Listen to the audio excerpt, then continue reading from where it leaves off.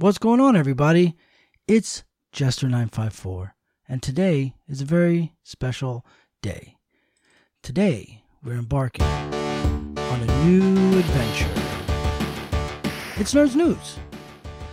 We've been talking about it for a while, and basically we want to give you guys some more content. A lot of times we have way too much news to cover on the show, so I'm going to go ahead and compile all the news here and do it today with a special guest, a friend of ours. You should be familiar with them.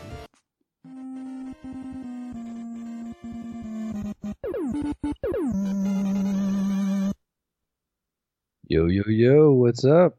Mr. Myers. Seth Myers is joining me, everyone. How's it going?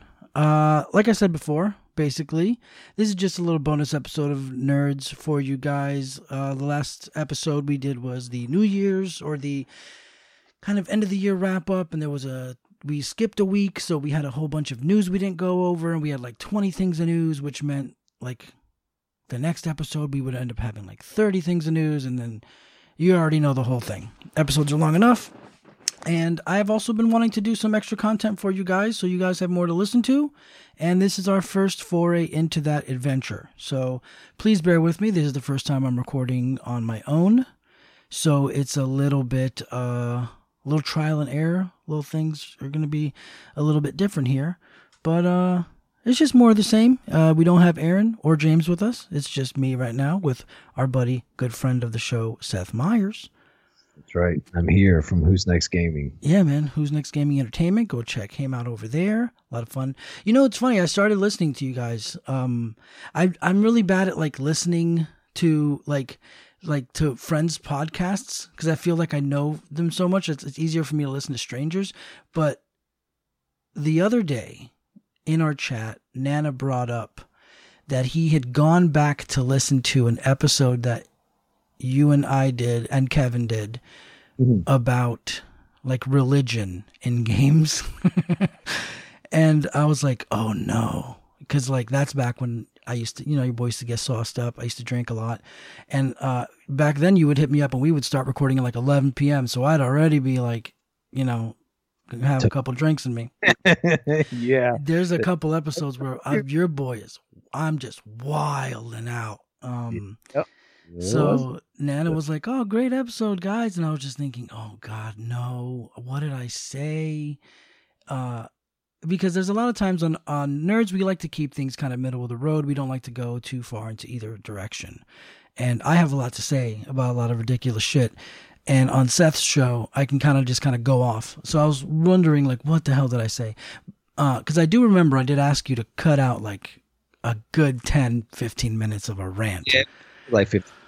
Yeah, it was like a 15-minute segment where I was like, hey, man, just cut that out. Like, I stand by what I was saying in that segment, but, like, I just don't think not everything needs to be said. So, but I did go back and listen to it, and it was good. And then on that episode, you were talking about, that was around the whole, like, kind of George Floyd time and stuff, and then you were talking about how you had done an episode with some of your buddies, kind of going more into that whole thing. And I was like, oh, let me go back and listen to that one. And then I listened to that one. Wasn't as crazy as I thought. I was like, oh, man, there's going to be a bunch of crazy takes.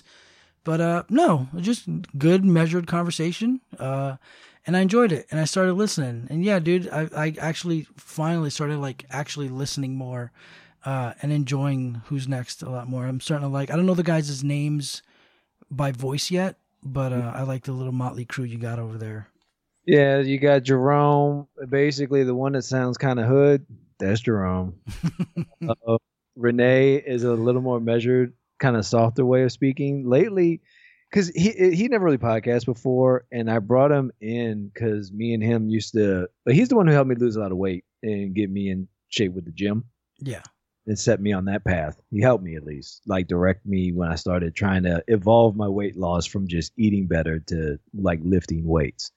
Because he's a gym trainer. He has his own Instagram, Renegade Fit, I believe, at Renegade Fit.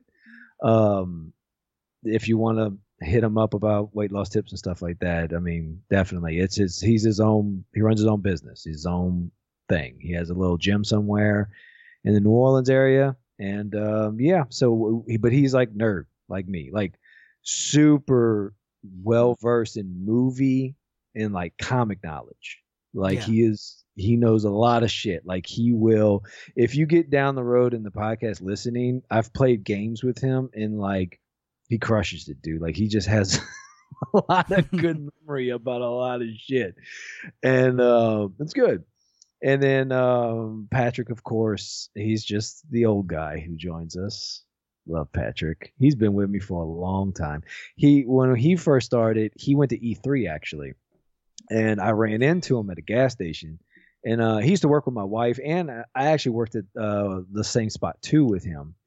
And I was like, "Yo, bro," we're talking a bit. And he's like, "I'm going to E3." I was like, "You want to come on my podcast? I would love for you to talk about that shit." So he did. And he talked to us about the horrors of E3. He talked to us about like Wait, the horrors? The horrors of E. Yes, there was some weird. I thought you said the whores. I did say the horrors. Oh, the horrors. WHORES. Oh no. E3. It was a great. I enjoyed that episode because it was crazy. He talked to all the people that when you listen to normal gaming podcasts, they don't talk to them. Yeah. That's who he talked to, and that's what we talked about on that episode in particular. There was a group, some girls and stuff, that were doing some strange ass game, and they called themselves like the horrors of something.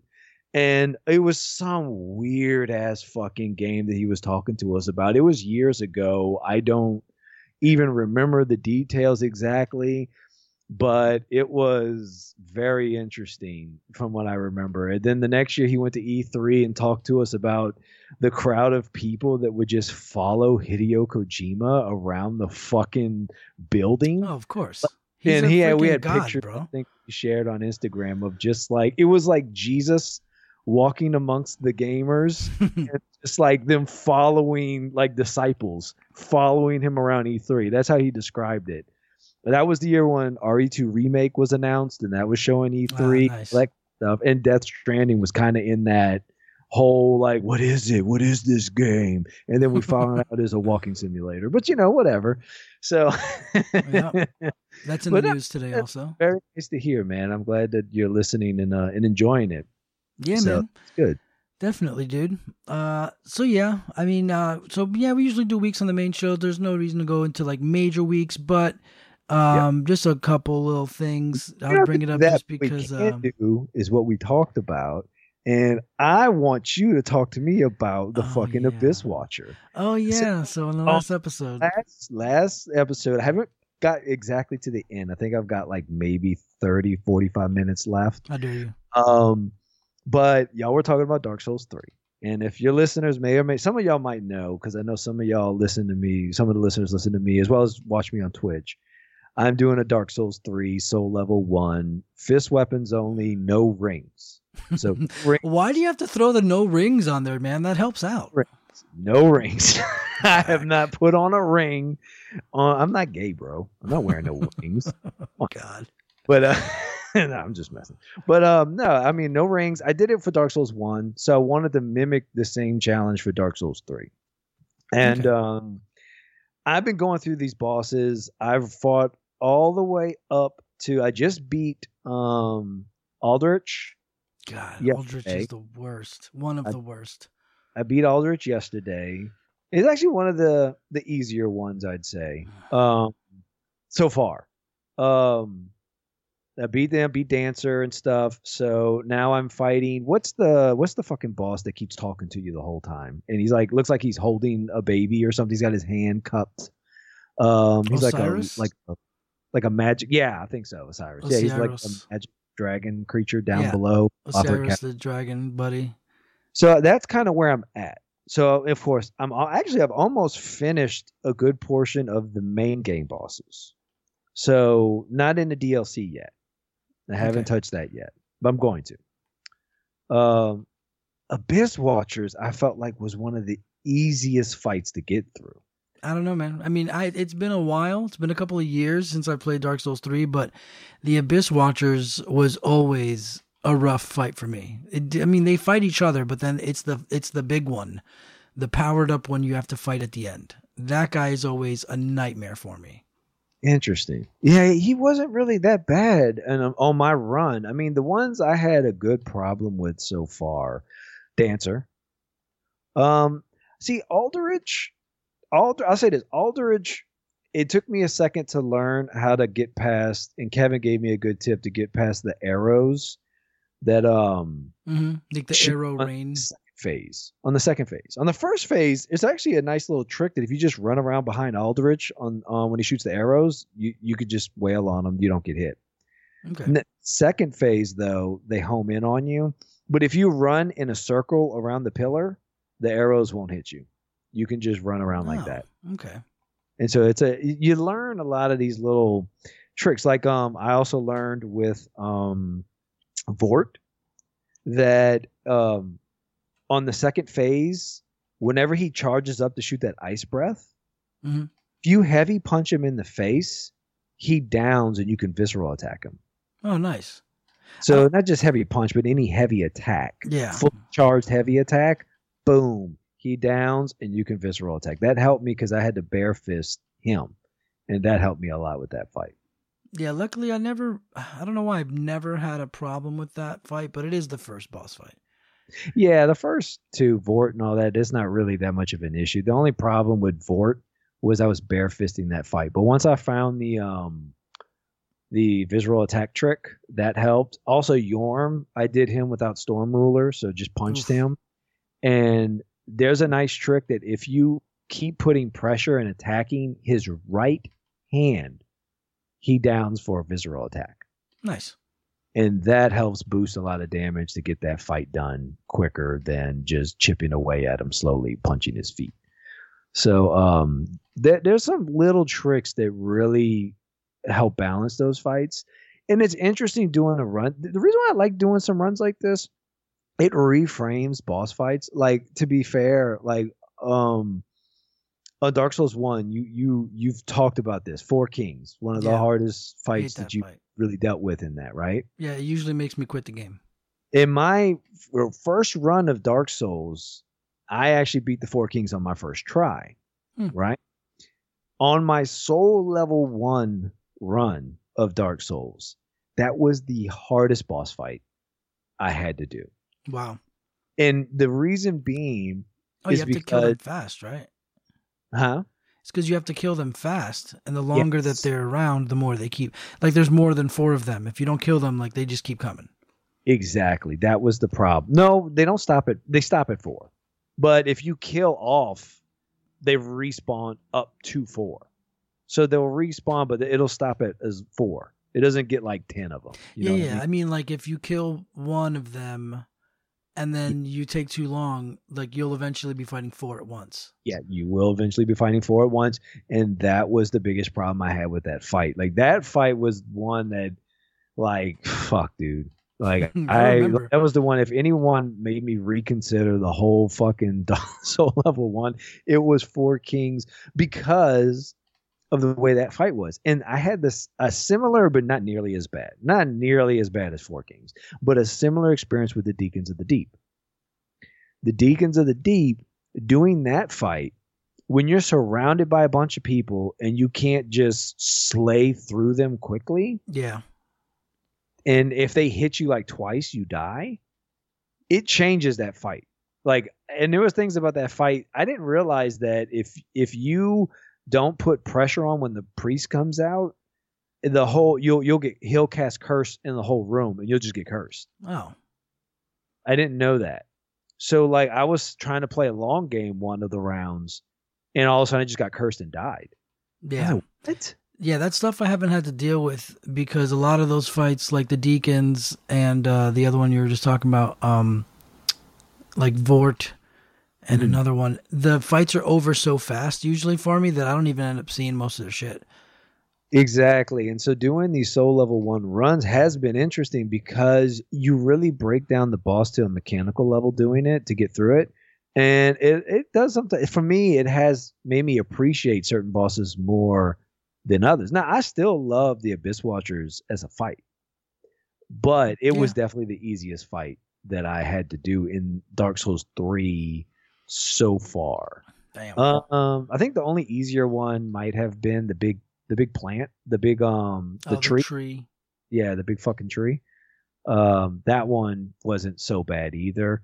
Especially once you get to the second phase, because then you don't have all the little buddies running around. Mhm. That was then you kind of had to dodge around with that. So, but yeah, I just thought we'd bring that up on your last episode because I heard you saying, I was like, Abyss Watcher is one of the hard ones you highlight out of For me, everyone. yeah. I mean, well, just because, look, saying that Abyss Watchers was difficult or challenging is not saying that it's harder than Nameless King or the Demon Prince, you know, or obviously Sister Freed and shit like that. Like, obviously those boss fights are harder, but the Abyss Watchers, for me at least, from what I remember, that second phase is so aggressive. But then again, you never know. Next time I play that game, who knows how it'll go? Because a lot of times, like, I come to games years later. I'm dealing with this with Witcher right now. I'm playing a lot of Witcher right now.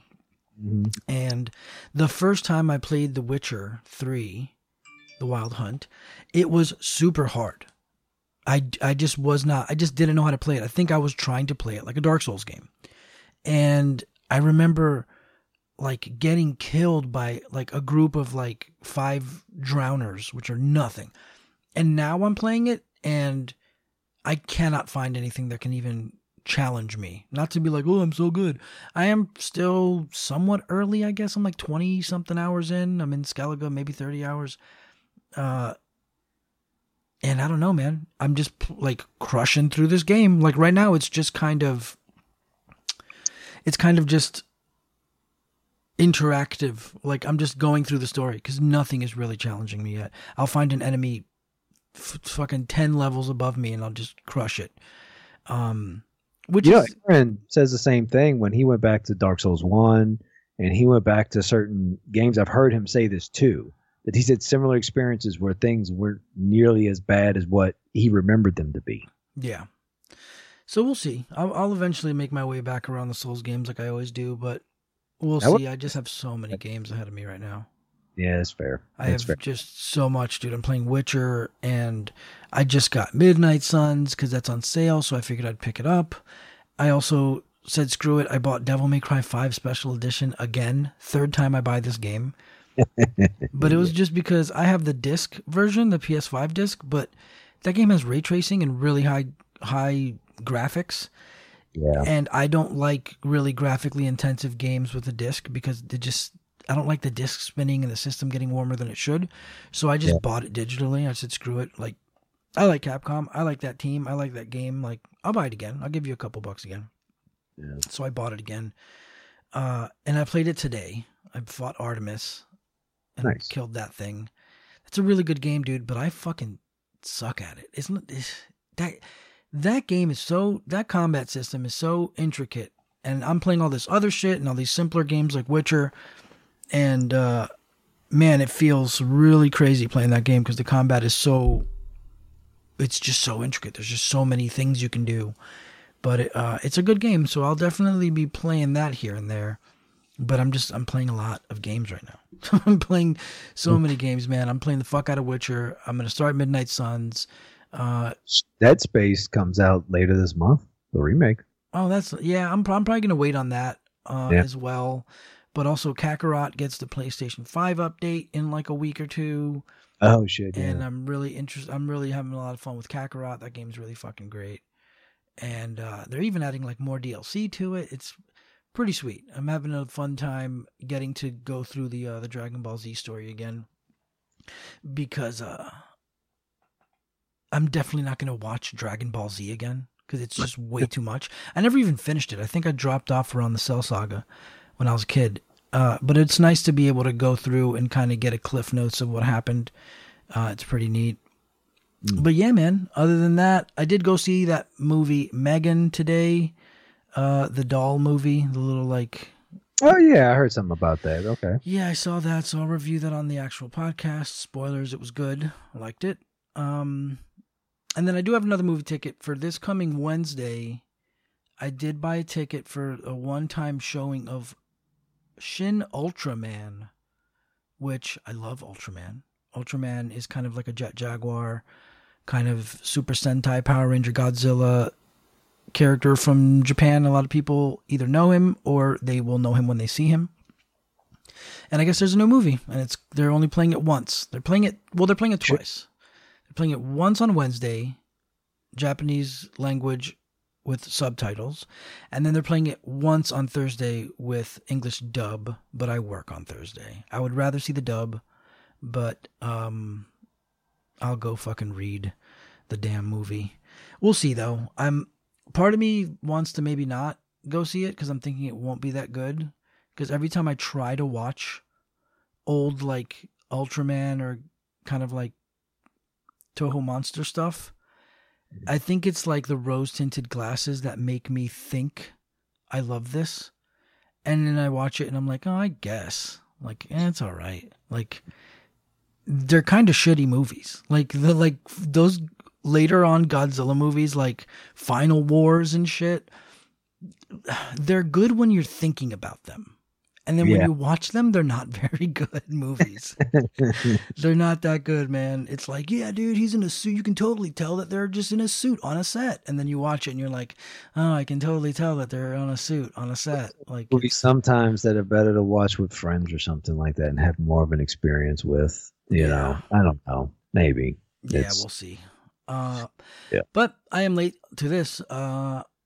I'm Jester954 from Nerds the Podcast. Make sure to go ahead and go to our Linktree, Nerds the Podcast, that Linktree. Also, make sure to watch us on Twitch, Nerds the Podcast. I stream on there almost every day. Whenever I don't, sometimes Aaron does. Like, I think he's going to stream tonight. Nice. So that should be fun. I'll be playing a lot of Witcher. I'm hoping that I'm going to be playing a lot of Midnight Suns. I hope. Because the comic book aesthetic of it looks awesome. I just really hope that I can kind of get a cool relationship with the combat system, but we'll see. Yep. And join our Discord. We have a Discord. Go to the Linktree and join the Discord. Be our friend.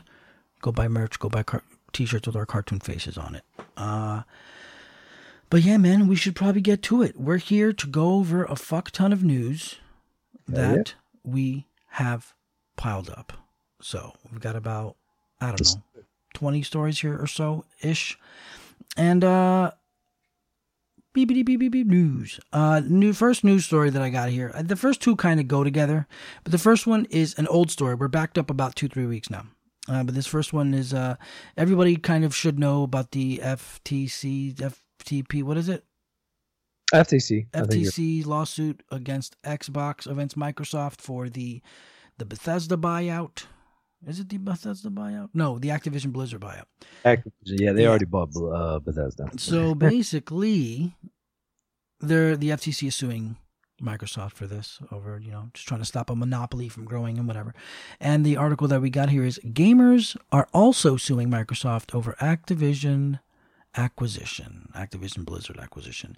And what we have here is, it says, I'll just read this right here. It says, thanks, this is from GameRant.com. It says, thanks to an antitrust act, regular citizens are also able to sue companies to prevent monopolies from forming. And 10 everyday Americans have teamed up to take advantage of this, referring to themselves as, quote unquote, video gamers. In this official complaint, the team says this acquisition will give Microsoft an unrivaled position in the gaming industry. The group claims that after Microsoft's acquisition of Rare in 2002 and Minecraft publisher Mojang in 2014, an Activision Blizzard acquisition would give it an unfair advantage against all competition. So, before the FTC actual lawsuit stuff and whether or not it's a fair lawsuit, acquisition, whatever, the people that are doing this. So I've looked at these fucking people as kind of like the type of people who are looking for a coat hanger to trip on at a Sears so they can sue. They're trying to jump into this lawsuit just because they can. It's like, I would agree. Because, yeah, I guess you can. Like, I'm pretty sure what they're hoping for is a payout. Like, they're probably spending a lot of money, legal fees, to sue Xbox. You can't do this. Like, and I don't know. Like, if a lawyer sees merit into what they're saying too, I mean, it could be some kind of pro bono case if they think they can get something out of it too, right? Where the lawyer will get a piece of that pie of a lawsuit, right? I believe it would work like that. It doesn't always mean you're paying for lawyers. I mean, for stuff like that in lawsuits. I think you would have to find an attorney who is not busy with actual work, who can risk One of putting those in the time. guys- One of those gamers is an attorney. That too. That's what I figured. What I figured well, first off, I doubt these guys. These are actual fucking gamers. These are probably just law students or people who think they know the law, or attorneys who are like, "Hey, let's get in on this." No, they're probably gamers too. I mean, they may not. Yeah, they probably They could there's a be, lot of sure. gamers. Yeah. Either way, I imagine they just kind of want to jump in here to see what they can do. I mean, I get it. I'm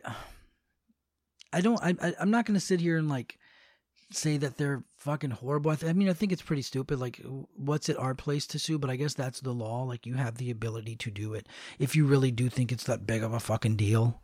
I guess to go like into the actual deal, like people are upset, picking sides on this whole deal. Like, I personally feel that I feel that capitalism should be open and you should be able to do whatever the fuck you can do to make a dollar as long as you're not hurting people.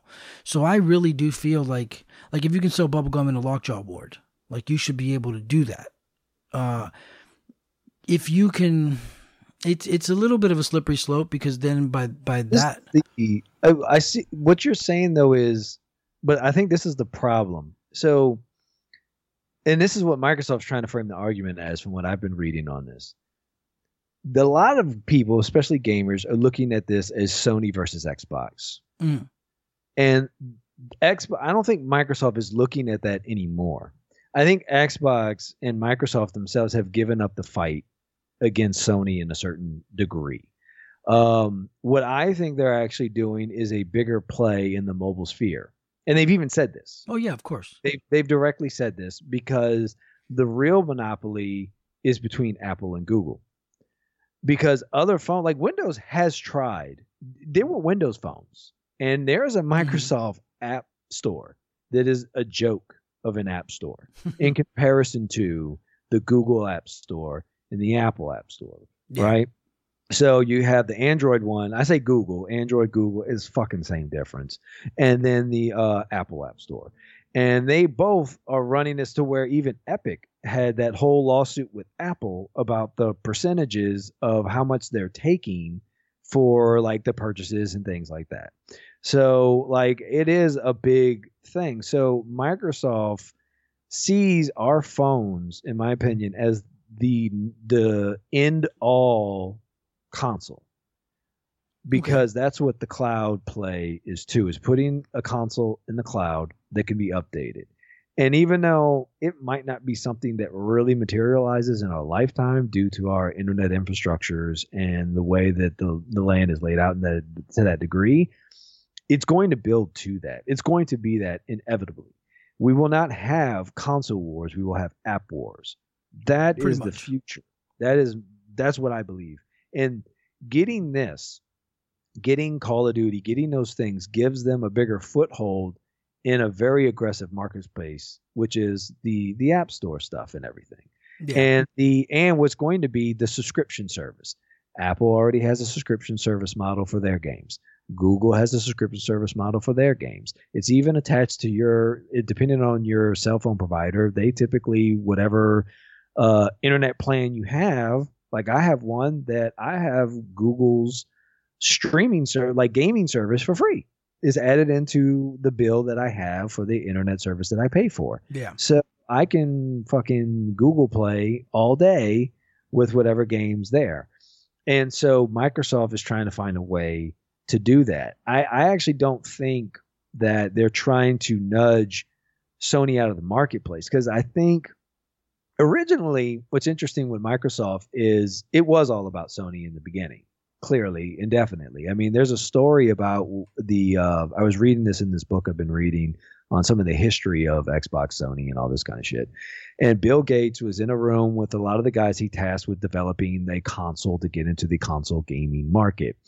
And there was a meeting on Valentine's Day that they called the Valentine's Day Massacre. If I'm remembering the story correctly, they even named it this because it was on that day. And it was supposed to be a short couple-hour meeting that lasted almost the entire day till like 6 at night. There was yelling, screaming, cursing at each other over how they were going to do the Xbox because it wasn't really coming to fruition the way they had originally pitched it. And then after all this yelling and screaming, and it's debatable who said this, but some guy just says, "What about Sony?" And Microsoft and Bill Gates is like, "Yeah, what about Sony?" And they all look around like, "What is Sony doing?" And they're like, "All right, let's do the Xbox like this." Okay, boom, pulled the trigger, and that started the Xbox going the direction that it went. It was this weird meeting that they had. Cut to now, they've struggled to beat Sony at this game. I mean, arguably 360 beat Sony in that generation, but that's it. Xbox One flopped. Yeah. As far as like going up against the PlayStation 4, clearly. Even the Switch came in at the end. I mean, yeah, Xbox beat Wii U, and Xbox beat out Wii U is a complete failure. And GameCube was too, to a certain degree. I mean, it's a respectable library of games and system. The GameCube, yeah, but the Wii U, poor thing, is just. But the GameCube also failed. Like it did not sell. The GameCube could not beat Xbox's sales, and Xbox barely had any sales in Japan. Yeah. Overall, Xbox beat out Nintendo. Well, yeah, that's also the PlayStation 2 era, and PlayStation 2 is like the best-selling console of all time or some shit like that. It is. So, I mean, but like they haven't really been able to catch ground. And so there is this argument to be like, well, maybe Microsoft, when they buy Call of Duty, they will push out Sony and there's this whole perspective around Sony, because that's kind of where the Xbox birthed at, like I just got through explaining. But honestly, the shift is more towards cloud gaming and all that kind of stuff, and subscription model games. Like that's all the bigger play. I mean, what would you rather, me sell you a console every 10 years or me be able to charge you a monthly fee every month for the console that you have? Well, see, I'm the wrong person to ask. Now, you and me, I would rather not have that. Yeah. So that's the whole thing with this whole thing of where everything's going, and the whole fact that, like, yeah, it's obvious, like, Xbox and PlayStation are doing different things. Like, PlayStation is a video game company. Like, the actual PlayStation itself makes video games. Yeah. Xbox is more of a technology company looking to forefront the technologies and ultimately make money. Like, PlayStation builds relationships with IP holders. Like, look at Spider-Man, for instance. Spider-Man PS5. Yeah. Sony had a long-standing relationship with the IP holders, had made dozens of games with them, and eventually partnered up with them to make Spider-Man. Spider-Man would not exist if it wasn't for PlayStation getting that game made. It is something that Sony has been constantly, again, like the book I've been reading, I've told you about, the history of the gaming industry is Xbox, actually the original Xbox, the Microsoft had a problem where they were looking at games like EA games and stuff like that, and were like, why does this shit not look our system's more powerful than the PS2? Why does it look better on PS2 than Xbox? And they went to EA, to the head of EA, and asked, like, hey, what's going on with this? And they're like, we don't fucking know you. We don't have a relationship with you. We fuck with Sony. So we're building this for them, and you get the port out that we give you until we get to know you, because fuck Bill Gates. You know, it was kind of the issue is, though, is Xbox has the money, which is all in good. Money is what you need in this kind of business to grow and stuff like that. But like what I was saying with, Sony builds relationships with video game companies, and they themselves are a video game company that makes games. And not to say Xbox isn't a video game company, but if you look at more of their... It's more of a cloud PC software. Even before this cloud shit happened, if you look at their like landmark titles, things like Halo and Gears, they went and found those games being made by companies and just bought those companies out. And then not even that. Like, well, yeah, kind of, but I mean... Yeah, like Halo, Gears, like they bought those companies and were like, put an Xbox shirt on. You know what I mean? Because... Yeah. Like the example with the Spider-Man thing is that Spider-Man game would have never existed if it weren't for Sony with building their relationship and all that shit and putting that game out. Gears was being made anyways. Yeah. And it would have just come out everywhere. Which is, neither here nor there. Like in the end, they're out for different things. And I see how you said earlier, like, oh, they're done like competing. It depends what you're competing for. If you're competing for, I mean, Sony's always going to be a competitor to Microsoft on some level, but that's not the end all. Like they're not. They're trying to move past the console wars, in my opinion, and I think Sony seems to still be holding on to that to some degree, because that's been their golden ticket.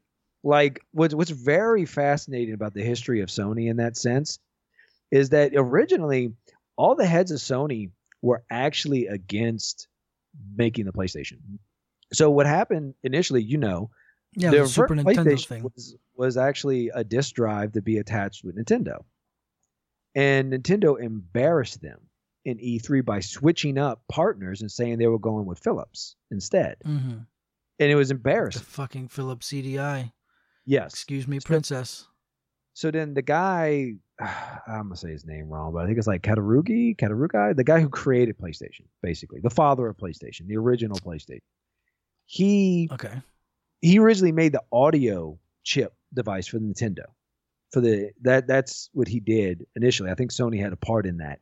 And the SNES, if I'm not mistaken, because they worked with Sony on that. And so with the 64, they thought they were going to get this disk drive thing worked up, and they got played.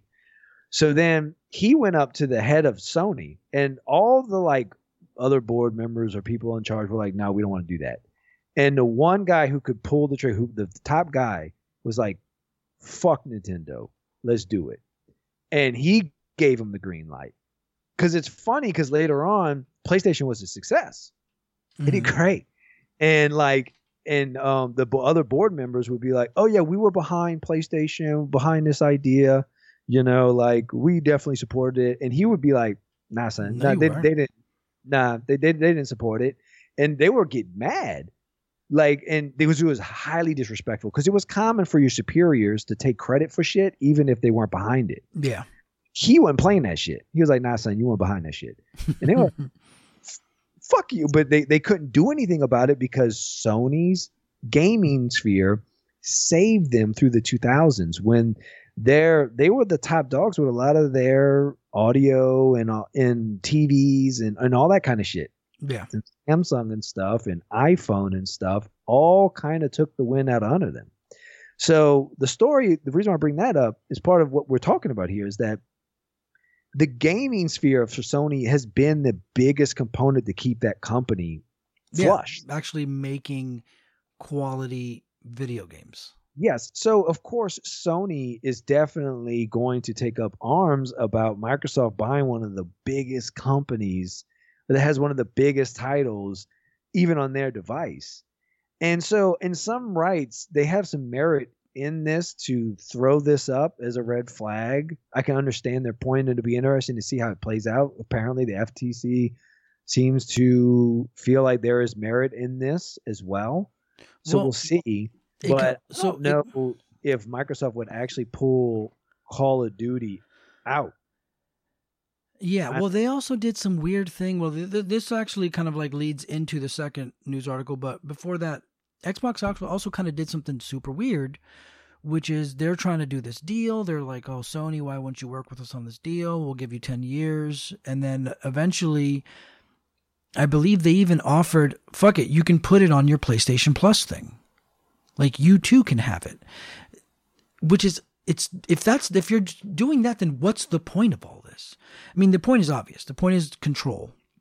Because ultimately, what's the point of it for Microsoft? Yeah, it's control. And the end game is for Game Pass to be everywhere. Yes. That is the point. Let's break into the mobile market space. Yeah, I think that's a big point, because that's become a bigger destination for gaming than console gaming and PC. Yeah, and that's where it's going. So basically, it went though. Like you say it's going, but that's just because it's us. If you look at the numbers and the data that the ESA puts together on like games and where most people are playing games, the fact that it's the same reason why the Wii sold so many units. It was one of the biggest sellers at that time because it was a casual game system. That's how they pivoted it with this unique little gimmicky move your hands around with the controllers. Yeah. And then it got like moms and like other guys who were just sports stuff. Yeah, smack the thing, hit the golf thing, and like they got the Wii. They jumped on the Wii, and the mobile phone is that it's the casual gamer like sphere. Everybody, I have 3 kids and my wife, and they're all mobile gamers. All of them are mobile gamers. Fucking posers. And my wife and my daughters will rarely, if ever, touch the console. Only my son and me play console games, and then my son is infected with that virus and plays mobile games. Well, but yeah, but this generation, this new generation that lives on their phone. Well, yeah, that's what I'm saying is where it's going is the end game is for everything to be an app and everything like that. And Microsoft wants to play there because Correct. they see where that's going. I don't think it's just about controlling what Sony has. I think it's a part no, of when I meant control, I don't mean controlling Sony at all. I mean controlling the market.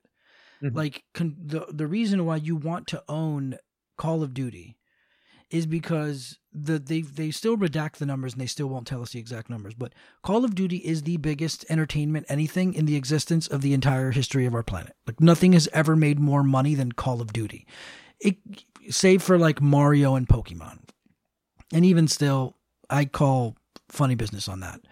But Call of Duty is the biggest video game series, anything, no matter what, going on, period. Call of Duty alone is responsible for more kind of money incoming than any other games or any series on any console. And on top of that, I think like 60% of Call of Duty players play on PlayStation. Yeah. And also, like, just talk about the numbers that I remember we sent you the article when we were talking about it, that in a weekend, the opening weekend for Modern Warfare 2 that just came out. Oh, yeah. $800 million. Yeah. It eclipsed what like the opening week of fucking Endgame did. I think Endgame did like 500 or something. Yeah. Yeah. And it was just the week. And that doesn't even count like microtransactions and DLC, whatever. Yeah, and that's all not that even stuff. counting the extra purchases. Well, and also, like, what was the biggest thing this entire year? It was fucking Elden Ring, right? Biggest fucking game of the year, whatever. Yeah, even numbers Xbox. wise. Yeah, it was Elden Ring was the biggest thing this year. Call of Duty comes out and crushes it in 2 weeks. Now, that's a good thing. Sure, I'm not saying boo-hoo. Look, I've never been part of that gaming market. I've never been part of the mass market. I've never been the biggest markets are basically Madden, 2K, and Call of Duty. Those are the biggest things. And FIFA. Sports and Pew Pew. And I'm not part of those markets, so I don't care. You can take those games. I won't mind. I've got my Street Fighter. I've got my Final Fantasies. I'm good. It doesn't really bother me. But it's obvious why Xbox wants to buy those. Now, personally, I think they should be allowed to. Even if it's going to fuck up the company that I like, technically I think they should be allowed to. I think you should be allowed to buy something if somebody wants to sell it. Obviously, that's why financial analysts and these people exist, to stop things like monopolies, because people like me don't understand how the business works, and they want a quote-unquote healthy marketplace so that there can be competition and balance and stuff like that. So I can kind of see from afar, faintly, why they wouldn't want Microsoft just using their mass amount of money to just buy everything. Yeah. Because it kind of goes into like with that Megan movie I saw today. They were talking about selling this crazy doll and how it'll be the most, it's a very expensive thing. But when the lady convinces her boss to go along with it, he's like, all right, now we have to talk to the board members and we'll have to tell them that we won't see profits for 3 years. But then after that, it's kind of the same shit.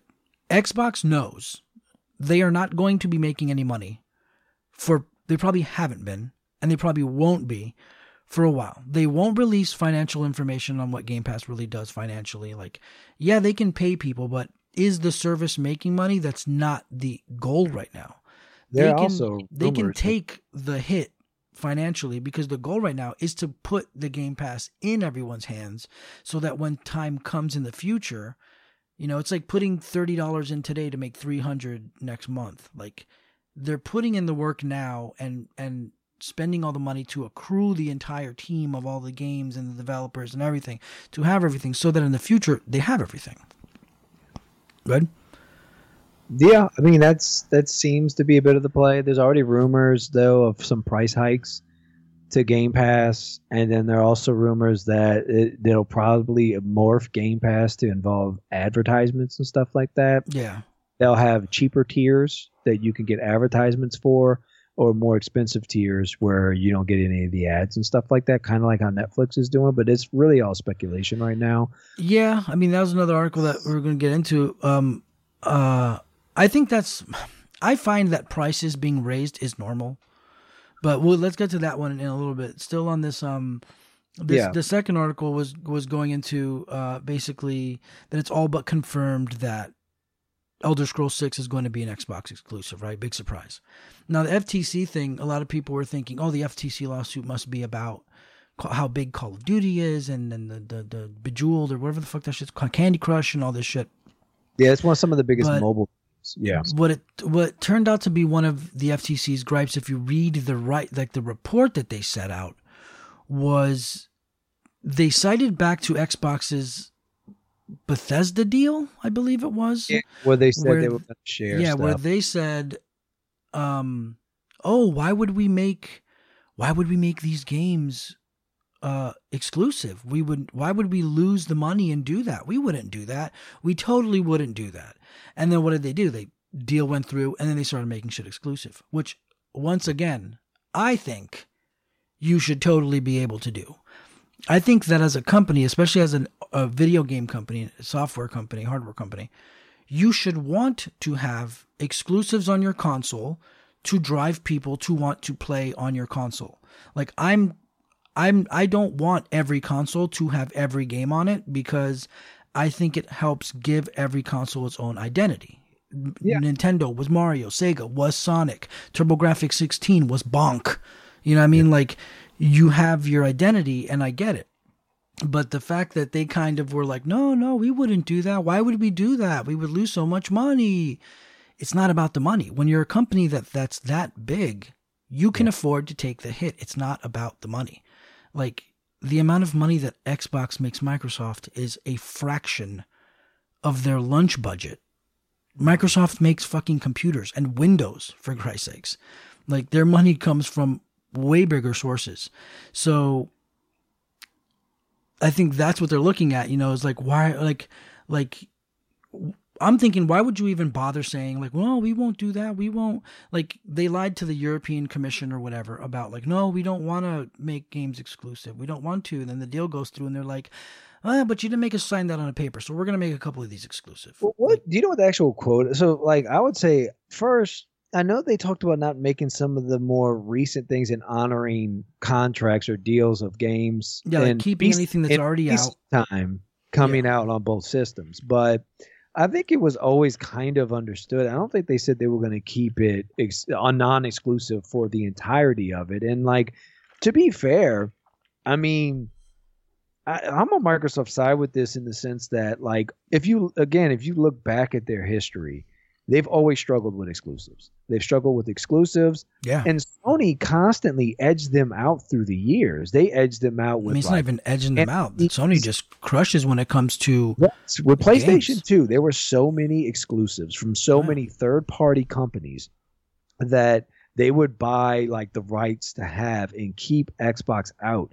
That they struggled selling units, and Halo was really the saving grace for Xbox. We would not have Xbox probably still around today if it wasn't for Halo. Yeah. And timing of Halo, not just Halo. Let me put it this way, not just Halo, but also the smart idea that Bill Gates had to put the Ethernet cord in the back, Ethernet receptor in the back. Yeah. So you didn't have to buy a whole nother fucking adapter.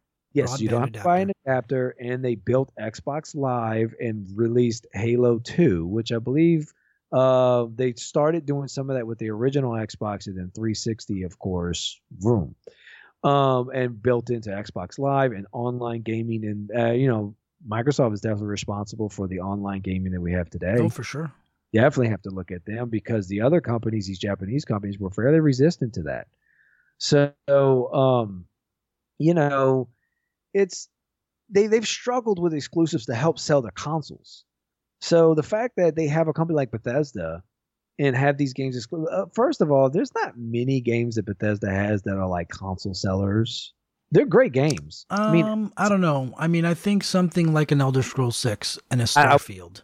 I said many, but not all. But right. Those are big, and that's like I think that's good. That's a fair big. Yeah, that's I think that's fair, and I kind of like I've never played. I mean, I've played some of Skyrim. I don't like. I've purchased a couple Elder Scrolls games.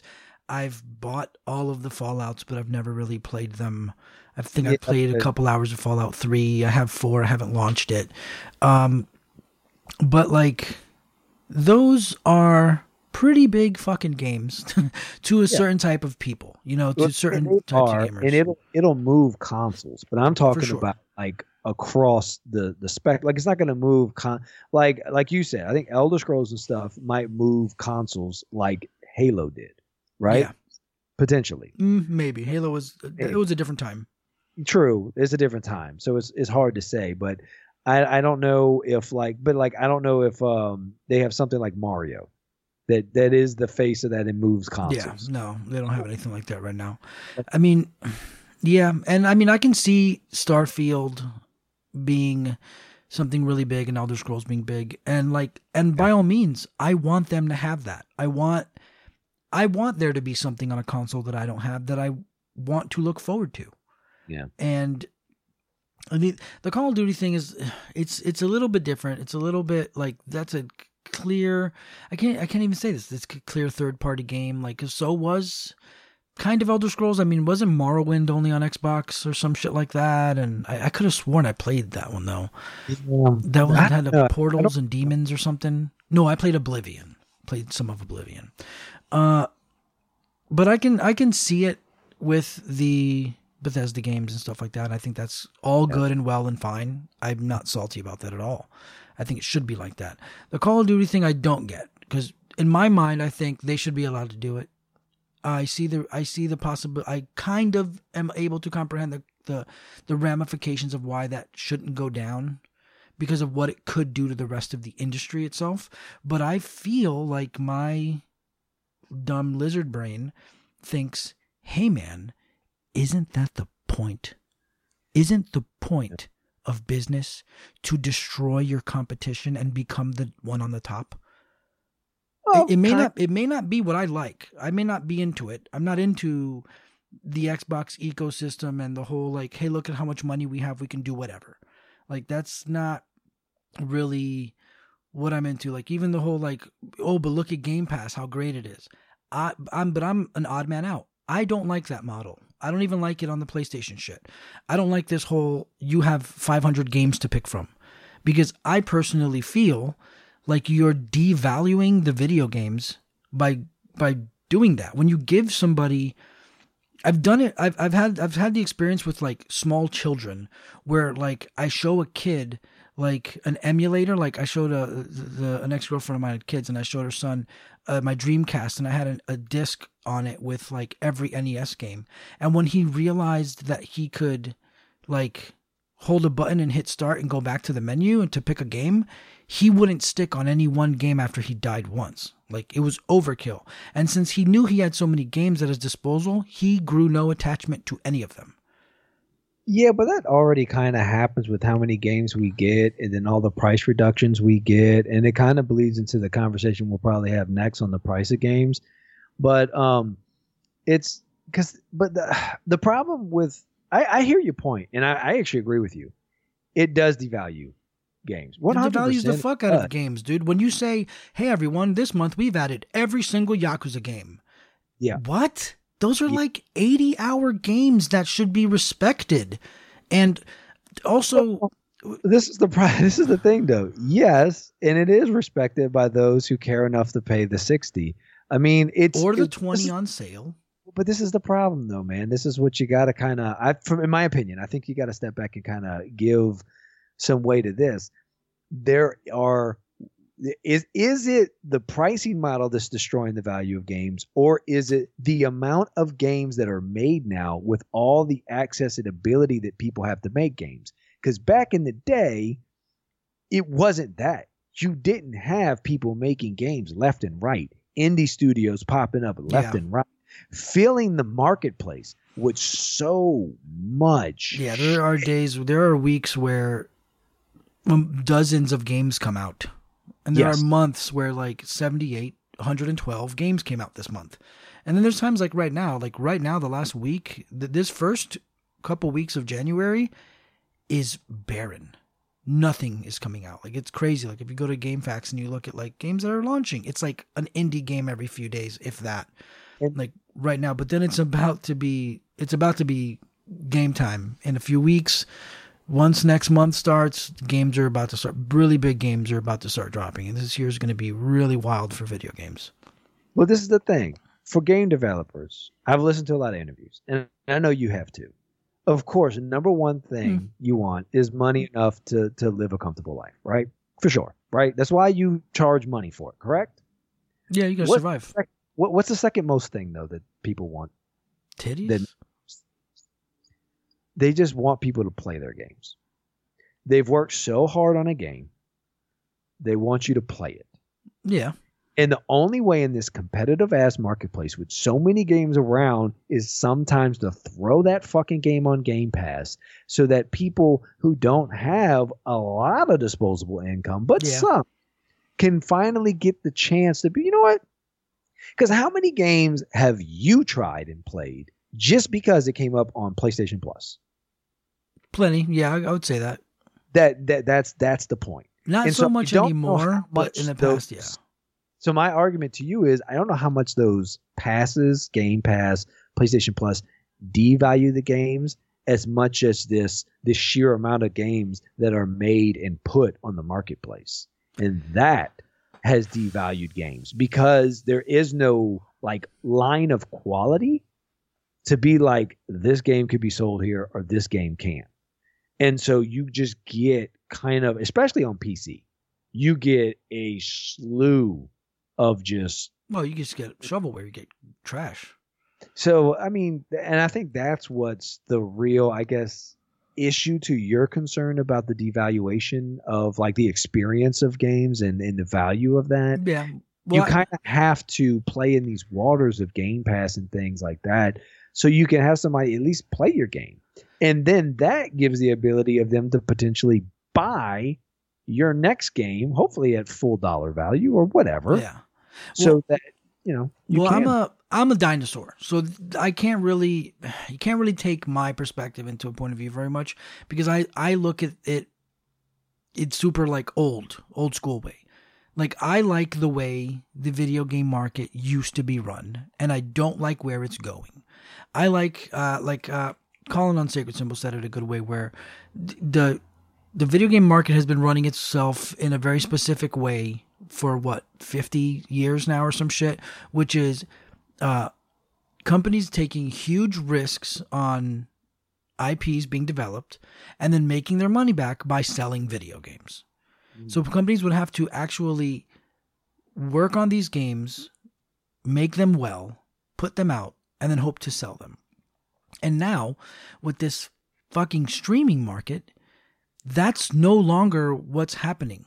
Now what's happening is companies are advertising IPs that they're going to release, dropping you a glorified beta, and then you kind of play testing it for them. Look what just happened to two examples.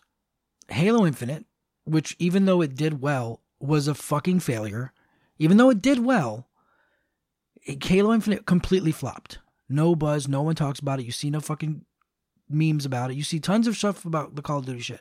But Halo, as cool as it was, when it came out, they had to push the game out because of investors and shit and had to put it out in a certain time. They put the game out. What are people saying? It's bare bones. There's not enough fucking game. What the fuck? And then what do? However fucking long it took, 8, 9 months, a year, however long it was, they finally put out that community creation thing, and everyone's like, oh, look how fucking awesome.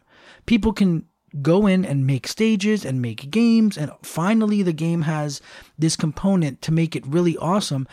but they missed the mark. If they would have just waited, perfected their game, not even perfected the game, but put more work into the game, said, you know what, we have a pretty decent game here. We have a campaign. We have some online deathmatch stuff, and there's not a lot of it, but we should probably not drop this yet. Let's get this community creation suite thing really going so that once we release this game that is already kind of not bare bones, but kind of bare bones, at least the community will have tools to make games on their own, and the community themselves will drive this game forward and make it even better.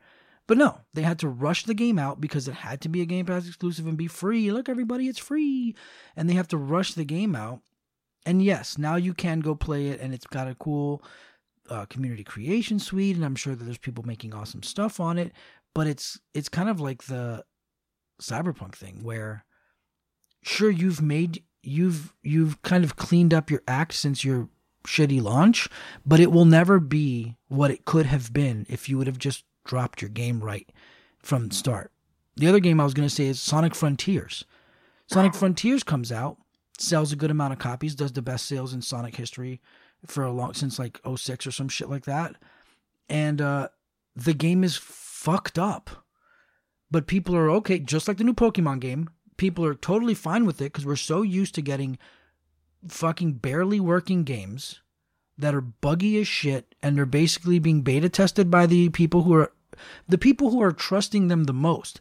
The people who are giving you the $70 immediately, the $60 immediately on day one, you're giving them the trash version of the game for them to beta test your fucking game. Then what does Sega come out and say?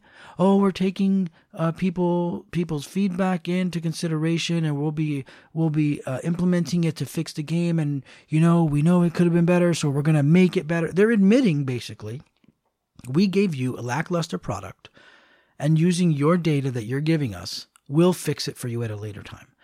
That's what fucking blows about this new market of, hey, everybody, it's on such and such streaming service. It's on Game Pass. It's on Epic Store. It's free when it comes out. Well, now the development team has to rush that game out by a due date, and we're going to get it broken as fuck.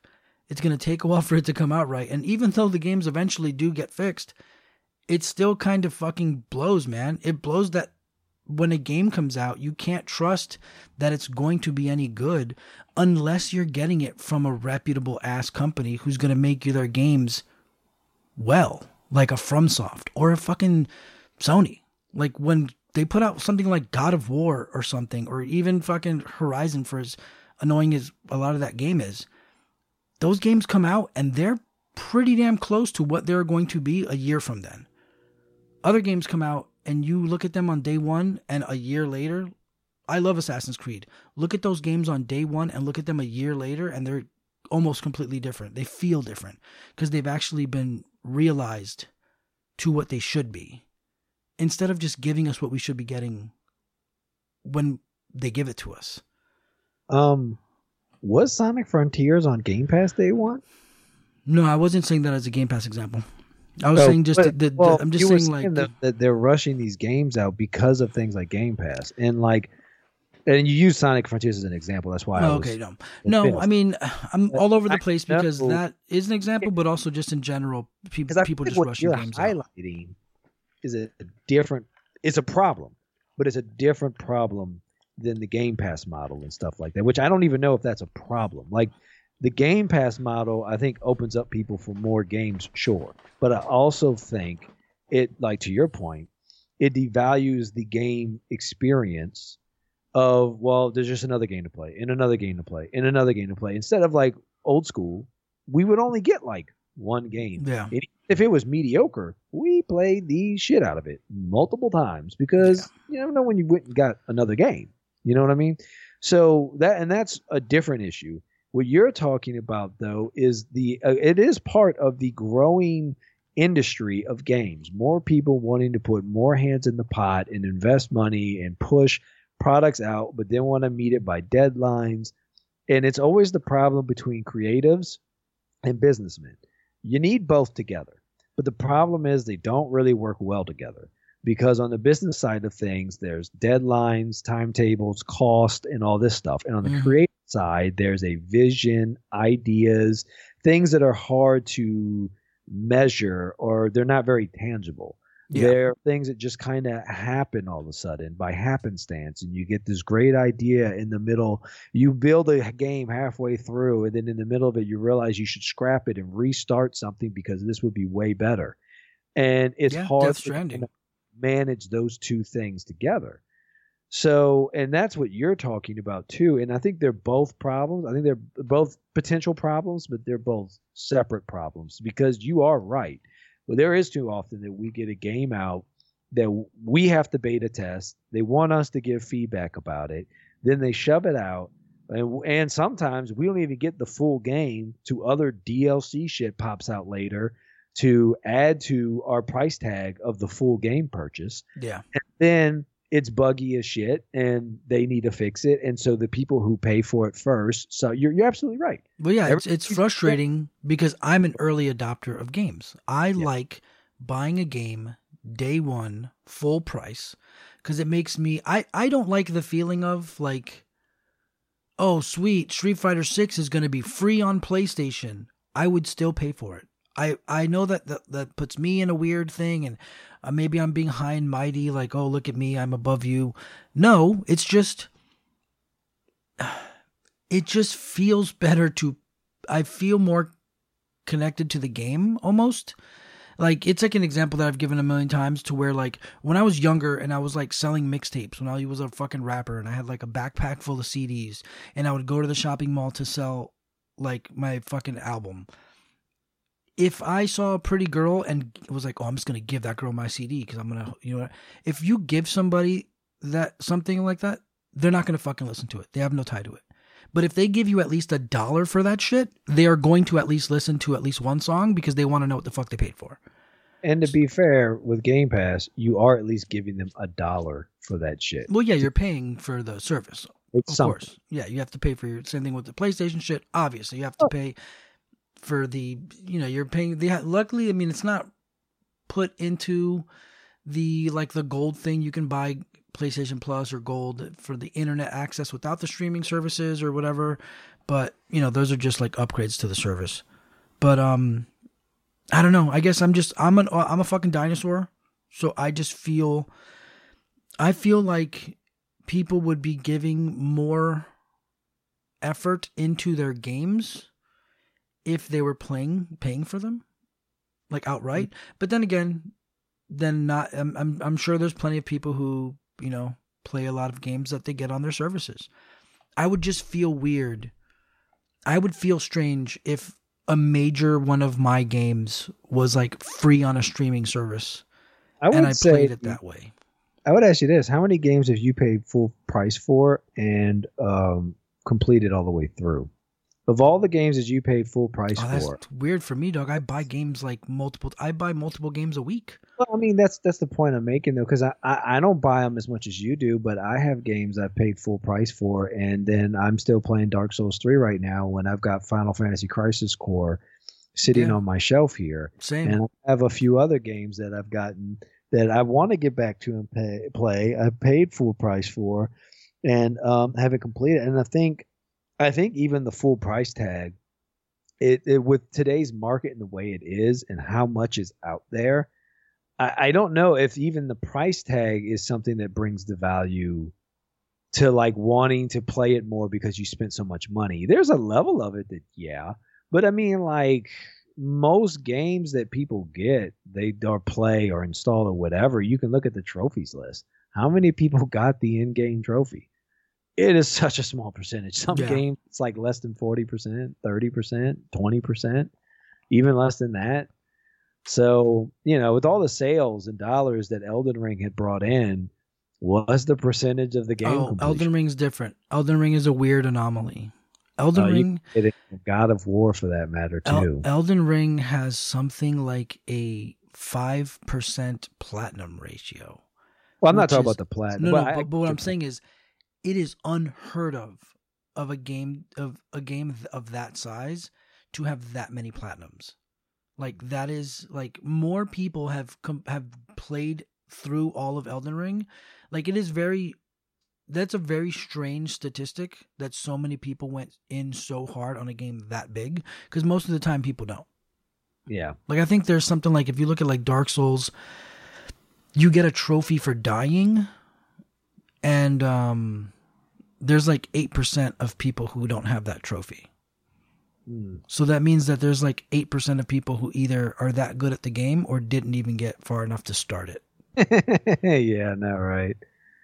It's true. I don't know. I mean, it's a big fucking mess. In the end, what the whole thing is like, we'll see what the FTC decides on the whole Call of Duty thing. I personally don't care. I don't care about the games. Like, I think it's cool. I'm excited for people to have things to be excited about. But I don't play Call of Duty. I don't play Bethesda games. I will buy Bethesda games and they will sit there. Like, I'll start them and I won't even, I mean, I will try. I still gotta try Fallout 4. It's there. We'll see. But I don't know. We'll see how all of that goes. Yeah. But yeah, let's keep it moving. We've been a little bit on that for a while. I know we have another article that kind of ties into more exclusives and stuff, but whatever. We'll just go down the line. What we did get is a reveal of the PlayStation 5 accessibility controller. Okay. Which looks cool if you look it up. It's like a disc. Okay, I don't have much to say about this thing. Okay, it's cool. They made an accessibility controller that can be used with people with disabilities and stuff like that. And awesome. But look here, man. I look at this thing and it just looks like it's going to be even harder to play with. It looks like a Simon. Remember that thing? It does. I actually, yeah, it's like a circle with buttons around it. And I'm just like, this is supposed to be like, what are you like? Well, first off, you already know that people are just going to use that thing to do no hit runs with Dark Souls. Well, some of it is, but I mean, also there's people with disabilities and stuff that I think sometimes we overlook because we just, you don't know. You don't. I'm obviously being silly. Obviously it's a disability controller. It's got, you can completely adjust whatever buttons. I'm being silly about it, but when I look at it, it just looks like, what the fuck? Like, I don't. Xbox One look really strange too, because Xbox came with a controller as well that was like lauded for its accessibility, and it looked like a large pad. Mm-hmm. With like two like touchpad things. Yeah, it was like a touchpad thing. Yeah, I don't exactly remember the exact details of it. I just remember looking at it being like, which is interesting you bring that up, because when you look at the Xbox One and the Sony one, they're actually very different from each other. But they're both supposed to be built towards accessibility to handicapped gamers. And it's like, how did the developers come to these very different conclusions? Yeah, like what disabilities are they kind of maybe aiming towards? Yeah. Because the Sony one is weird. It's like a saucer with the buttons around it in a circle and then a joystick. Mm-hmm. It's so fucking weird. So, I guess I'm imagining it's for people with severe physical disabilities that can't really hold on to controllers, obviously. But we'll see. I'd like to see it like in use, I guess. But hey, man, if it can help bring people to game that couldn't before. If you really think about it, if you don't have full dexterity or full dexterous movement of your hands, a controller is a pretty intimidating thing to use. You get into an accident, you lose two fingers, and you have a hard time, with a controller. Or God forbid you don't have thumbs, you're fucked. But we'll see. It looks pretty neat.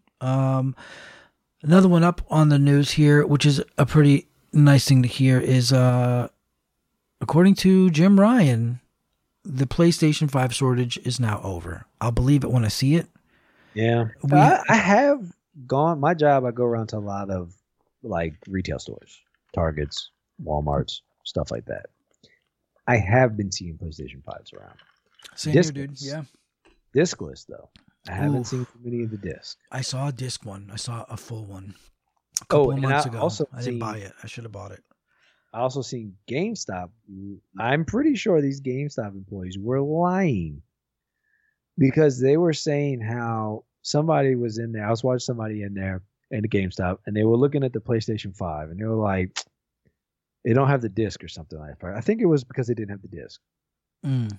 And they were like, I think Walmart or something got some. We'll go over there. And they're like, oh, okay. Well, just so you know, though, like we've been hearing, we've had people come in here and say that, they've been getting upcharged for those PlayStation 5s they've been buying from like Walmart and stuff, where they've been charging like an extra $100 to get the one. I'm like, how the fuck does Walmart charge somebody extra money? It's you scan it at the register. Yeah, they it's an can MSRP. adjust that shit there.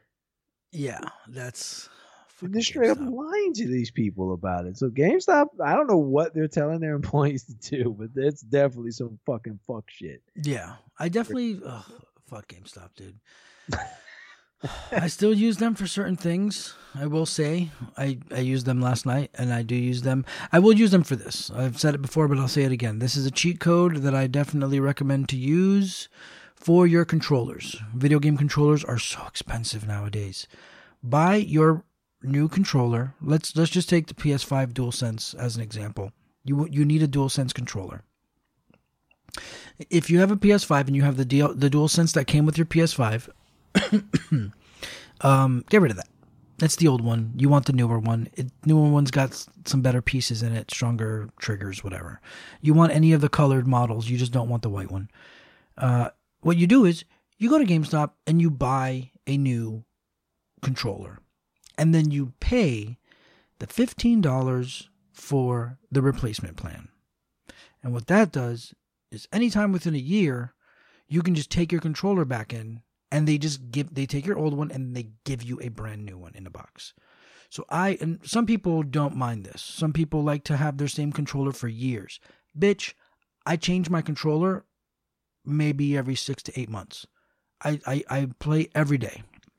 My controllers get a couple hours of playtime every single day. Maybe every few weeks I'll drop it, So I like to have a crispy brand new controller every couple of months, and all it costs me is $15. So instead of paying $80, because the controller is $75 now before tax. Yeah. So instead of paying $80 for a new controller, every 6 months I spend $15. I go in, I give them my old controller. They give me a brand new one, and then I say, I want to buy the warranty on this, and it's $14.99. And then, boom, I have another year's worth of warranty on my controller. So I definitely do that to them, because fuck them. Also, the cool thing is I originally had a first model PS controller, and then when I went in to trade in my warranty, the new model of controller had come out, so they just gave me the new model of the controller. So I do that to use them. And then also GameStop has gotten so desperate. But they're like little GameStop Power Pro shit that they do.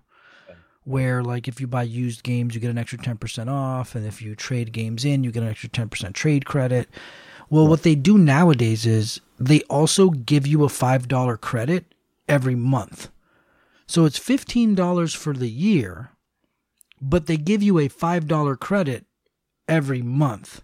So at the beginning of every month, I go and buy a $10 PlayStation card, and it costs me $5. So they give me $5 of PlayStation money every month.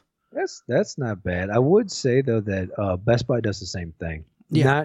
Not with the $5 thing, but with their warranties. The warranties, yeah, definitely. They give you 2 years, and you can just turn it back in. In fact, I've bounced around headphones so many times doing that.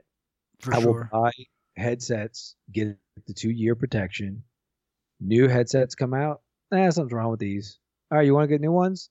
Yeah, I want just give me the store credit for it, and I'm gonna go get something. And they'll just give you store credit for your headphones with the price you paid for them on your receipt, and you could just go get a new pair. Yeah. So yeah, learn the policies at your retail stores and use them to your advantage. Because even though GameStop fucking sucks, and it's like, oh, but you're still giving them money. Not really, because I may be giving them $20 a year. They're giving me like $50 a year or some shit. Like I make my money back on them immediately when I fuck with them. But basically what Jim Ryan did say was, in a nutshell, he said everyone who wants a PlayStation 5 should have a much easier time finding one at retailers globally starting from this point forward. So as Seth and I have been seeing them in the wild. You do see them. So it is nice to know that they're going to start showing up So we'll see. I mean, even if it is a digital version, I'm not really into it. But I think the next time I see a disc version, I may not. I want to have a backup, but I don't think I really need one. I trust this one's going to work. They're probably pushing to put more production on the digital ones and less on the disc. You know what they're doing is the next model is going to be all digital, all discless, and then the disc drive is going to be an attachment. That makes sense. So instead of having two separate console SKUs, there's going to be one major SKU for the console, and then there'll be an add-on piece that you can clip on or whatever that's going to have the disc drive with it. So that way they don't have to juggle two SKUs. It'll be one major SKU and then an accessory. Yeah. Alrighty, what do we got here? So another interesting one talking about exclusivity. Square Enix commits to business consolidation in 2023 as Sony buyout rumors start again. In a nutshell, basically, the rumors are starting again. People have been saying this, people are thinking that Sony's going to buy Square. No news on whether it's going to happen or not, but it's just a thing that could happen. I mean, Sony has a very close relationship with Square. They've been working with them for many, many years. It wouldn't be a surprise if Square chose to go with Sony and to partner with them. And I mean, they have a huge relationship together. Look at 7 and 10 and 12. You know, like Sony and Square kind of fuck with each other. I think the other part of that, is it in that story or is it another story about the NFT? Oh, God. See, I think there's like 2 other Square stories. There's this one about so there's a possibility that Sony buys Square. I'm all for it. I'm a Sony person, so this is a deal that would matter to me. I would be happy about this deal, not because others don't get to play the games, but because I can be sure that I will be able to play these games, because I want to play Final Fantasy games. I love Final Fantasy games. I think they're great, especially the later generations. I'm old, but I'm not an old like Final Fantasy 5, Final Fantasy 6 person. I'm not. I started at 7. I loved 10. 12 is pretty awesome. Never beat it. But these later games, I love them. I love 15. I think I'm probably going to love 16. Not sure if I'm going to love it as much as 15. I'm sure that 16 is going to be a better game, but I really, really liked the characters in 15, even though the story was kind of stupid. I really liked the brothers. Mm-hmm. But they're not brothers, but the dudes. But we'll see. So I'm interested to see what happens. I mean, Square already kind of does work with Sony with a lot of timed exclusives and shit. I mean, did Final Fantasy VII Remake even come out on Xbox? No, right? I don't know if it did. It was supposed to. It was timed, but they put it out on PC, I believe, right? Yeah, it is on PC now. I don't know if it made it to Xbox. So I mean, it just makes sense, I guess. I mean, we've been rocking with Square forever. It makes sense, but the reason why I brought up the NFT thing, not to switch the subject off of it, but if the NFT thing's becoming a bigger thing with some of these gaming companies, and Square Enix has kind of said they're doubling down on the pursuit of NFT games. Yeah, that was a little down the duck here. Yeah, but the reason why I bring that up now is because I don't know if they would want to be bought out by Sony if it clashes with their vision of the future in games. And if Square Enix vision of the future of games is NFT games, because I did some research on NFT games because I wasn't aware. There are some that are out there right now. Yeah. And we'll get into it when we get into the NFT article. I'm not really wanting to detract, but my thing is, though, that I don't know how much has Sony delved into the NFT market for their games. No, so I don't think there's anything yet. And if Sony were to buy it, I would assume their focus for Square Enix would be to make more like games for their consoles. And if that clashes with the vision that the head of Square Enix has now, I wonder if that's not just like tightening up with the budget and stuff. might be more due to a change in the way that they're investing in the future projects and not to be bought out by Sony, if that makes sense. It's weird because it doesn't seem like something Sony would be focusing on, because Sony has always pretty much for the most part focused on what? Just high quality video game experiences. They're not even really big. Most of their big games are extremely high quality video game experiences, mostly single player. Jumped into the mobile sphere of like the mobile market stuff, of mobile games and stuff, like how Microsoft is trying to be more involved now. Yeah. I mean, I don't even like, I know it's part of it. I know that the mobile market is bigger than video games. I know, but it just doesn't exist in my head when I think about it. I know that it is, but I'm just thinking about like consoles, but I do get it. Cause I mean, Sony right now, they've already said they're working on 10 games as a service or whatever. Yeah. And that's a huge part of it too. One of them is obviously going to be whatever this Last of Us game is, Factions. One of them is being made by Bungie. They bought Bungie, so Bungie is obviously making something for them because they do Destiny, and that's one of the biggest games as a service thing. And I could see this NFT thing being part of it, because from what I kind of saw is these, it's not so much that there's like NFT games, it's that especially in something like, let's say, a shooter, what they can do is they can make an NFT like a gun, right? So let's say I have this gold-plated Uzi in, let's just say Destiny. Let's say I have this, and let's say like I have this, they implemented an NFT system where I have this gold-plated Uzi and it's got the stats and stuff, and then I have that gun. I own it. And then I can sell it to you, Seth, and give it to you. But that one specific ass gun only exists. Or maybe it's a helmet with I don't know, what's your sports team? Yeah, I don't do sports, but okay. Why not? The Saints. It's got a baseball hat with the Saints on it. And it says Jester 954 on it or some shit. Like a cosmetic item that is unique to you can be turned into like, have like an identifier number on it. That's pretty much what it'll become.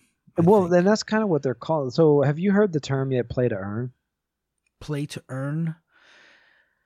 I can understand the concept. Because in Street Fighter V, you could either buy content or you could play the game, earn a digital currency in-game, and then use that to buy shit. That's how you could, but that's not what they mean.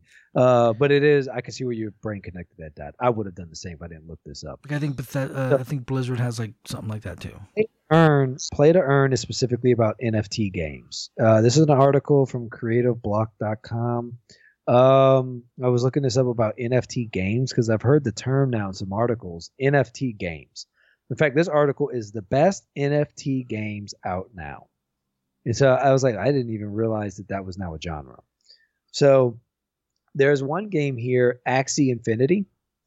Genre is monster breeding. The token is AXS. Reasons to buy. Value of Axies can go up. It's a visual treat. Now also free to play, but the reasons to avoid is the value of Axies can go down. Axie Infinity put NFT gaming on the map and is easily one of the top NFT games around. The monster breeding RPG showed NFT games can work, be rewarding, blah, blah, blah, blah, blah. The game features standard modes such as quests, player versus player, blah, blah, blah. Here we go. This is it. But as your Axies are registered on a blockchain, their rarity and value can earn you real money. This play-to-earn model is what NFT games are known for, and it can be great when values go up, but not so good when they decline. So to offset the market forces imposed on the game, Axie Infinity now has a free-to-play model similar to games such as Elder Scrolls Online, so you can enjoy without needing to pay and then buy other people's stuff. And of course, you can imagine the developers, I'm assuming how this works, get a piece of every sale that happens. Yeah. Square Enix has announced a new game. Are you aware of Symbiogenesis? Mm-mm. That is an NFT game that Square Enix has recently announced. Its first NFT game. So the point of this is, are they tightening up the budget because they're about to throw their hat into a new market sphere of this NFT game? And because they're also still trying to develop Final Fantasies and all the good stuff that gamers like you and I play on consoles, or are they doing it to be sold, to be bought up by Sony? It's a good question, and it can go either way in my head. I would doubt it's to be bought by Sony if they haven't been bought by Sony already. Because I would imagine Sony should have been made that purchase a while ago with the way that they fucking fuck all the time. Like Sony is deep in that Square Enix. I don't really get how it hasn't happened. I'm imagining. That's the point I'm making. And the strange thing is Square puts games out on Xbox, but it's like not all of them. Well, yeah, because Sony had actually deteriorated some of their relationships back around the end of the PlayStation 2 era into the 360 era, and that's why more games came to Microsoft, because they started wanting to kind of put their own how you do business with me thing. It's kind of what Nintendo did to developers as well, and that's what allowed Sega to pull out from under Nintendo and take up that market share. And it's why they lost some ground to Microsoft during that era, especially with the 360, and why more gaming studios had started fucking with Microsoft, because Sony had kind of like not burned the bridges. They're still there, but definitely they weren't as tight as what they were. Yeah. So that's part of it. So to me, I'm wondering if it's this push, because I think Square Enix sees to be on the cusp of having the hot game that players can like build things and sell things on a blockchain that other people can buy and sell, and have a marketplace in a game where their players can make money and then they make money off of everything in there. And I can see why more developers are wanting to move in that direction of making games that appeal to that. So that would be my only pushback on, is this Sony buying Square Enix. I mean, it's definitely possible. So, but that's just another way to look at it. I'm just trying to bring another angle to it than you know what you were saying on that. And so, and this is just something I looked up when I saw your NFT article, because I read through it, and they were making these comments about excuse me, about NFT games and about like, play to earn. I mean, and I was like, I've never heard these terms either, like you haven't. Yeah. So this was new for me as well, and this is another push into it. There's quite a few games. There's Axie Infinity is one. It's like a Pokemon thing. There's the Sandbox, which is supposed to be something like akin to Minecraft. Gods Unchained, the best NFT game for fans of Magic the Gathering. It looks like, I think here it's like a card thing where you could probably build out cards or decks and sell them as NFTs, stuff like that. So and this is becoming a growing gaming marketplace that, again, people like you or I don't know if I'm down for that.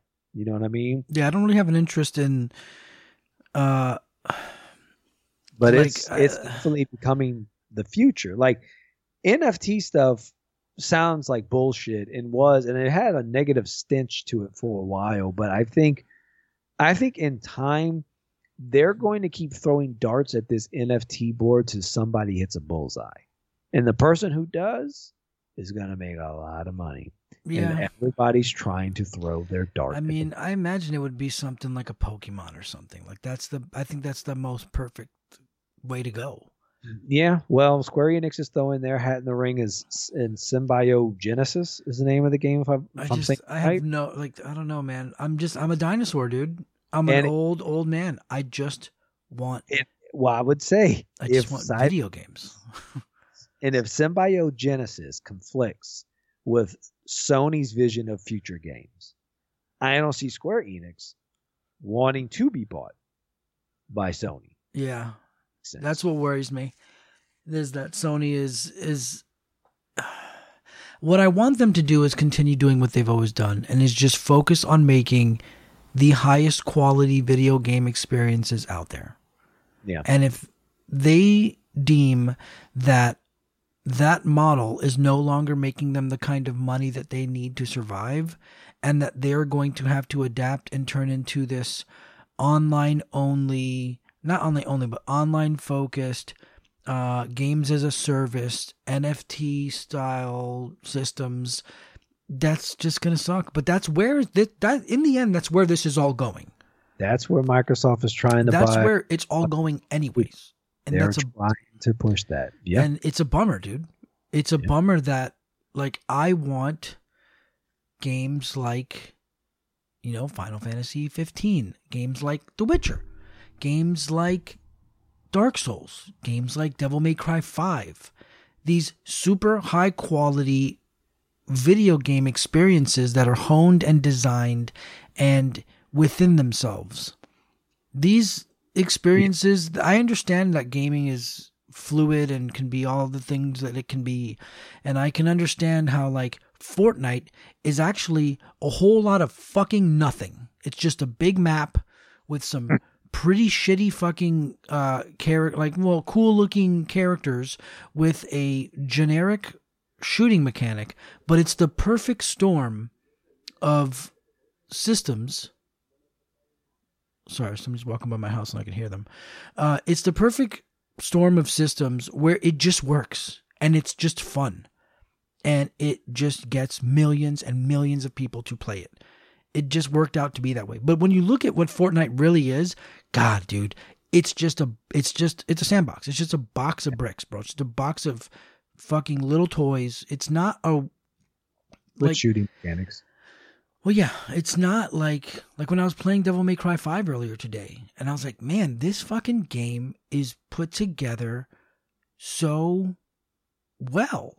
And look, like something like you're playing Dark Souls 3. Look at Dark Souls 3. Like, this game is designed so meticulously and so like artistically that that's what I love about video games. Is that I want that, and the fact that these kind of more open-ended kind of like this thing, I guess, like, as a kid, I had friends, but I didn't really play with my friends a lot. I spent a lot of time, obviously, inside playing video games.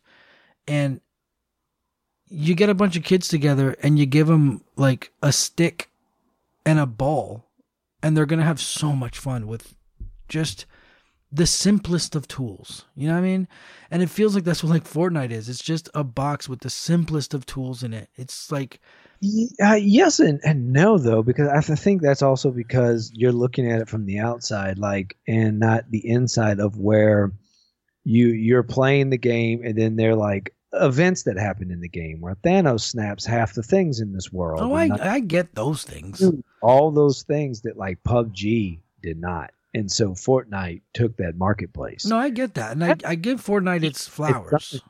But even my son now is telling me how the things he hears and sees, it's like Fortnite is on the downturn.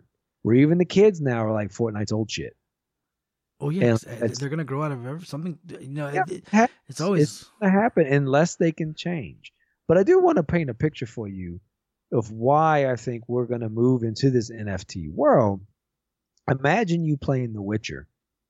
And you're playing, and you get all these potions, and you mix all these concoctions, these unique concoctions that you come up with tinkering all day. And then you're able to sell them to other players and make money. That's fucking stupid. Okay. To you. It is stupid to me. But to other people... Play games. But wait, man, it's stupid to me because that kind of potion crafting system doesn't exist in The Witcher. Well, and I'm just saying, when you have a system like that, someone's gonna level up a sword to level 10, and somebody doesn't want to do that, or devise. Okay, they did that. Diablo 3 did that. Yes, when they had the marketplace, and trying to do stuff like that, but now using a blockchain where people can make ownership of those things, so you can create scarcity. The biggest problem with the internet and anything online is there is no limit on supply. So it's hard to control price and create demand when you have infinite supply. Yeah, and it's allows a way to limit supply. And so that way you can build demand and you can create a marketplace in there. And I think that's what these companies are wanting to tap into, because if they can take a 20% cut out of every charge, 30, 40% cut out of everything you do, however big the cut might be, I don't know. Yeah, everybody's happy. I get it, but I just think I think in the end, sure, whatever people want to do, if it's what people want to do, then let them do it. Fine. Because I'm a curmudgeon and I'm a dinosaur. So I just want to play my game and enjoy it. But if people want to do that, like, for me, it fucking sucks. I'm thinking, like, it doesn't suck, but yeah, I think it sucks. Like, it's just taking time, resources. But if that's how people want to spend their time playing a game, fine. But for me, it's like thinking like, oh, great. So like I can go online and play like, I don't know, Tekken. And I can use all the money that I earn in game and design my character, my king, right? I have my custom costume king. And so blockchain shit means that I can basically copyright my character design for me and then just sell it to somebody for 50 cents if I want.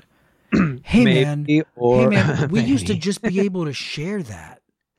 That was just part of the game before. Like when you know what that's going to turn into? WWE 2025 is going to have it so where community creations, you're going to have to pay for them. Because right now I can just go online and let's say I'm playing WWE 2K22.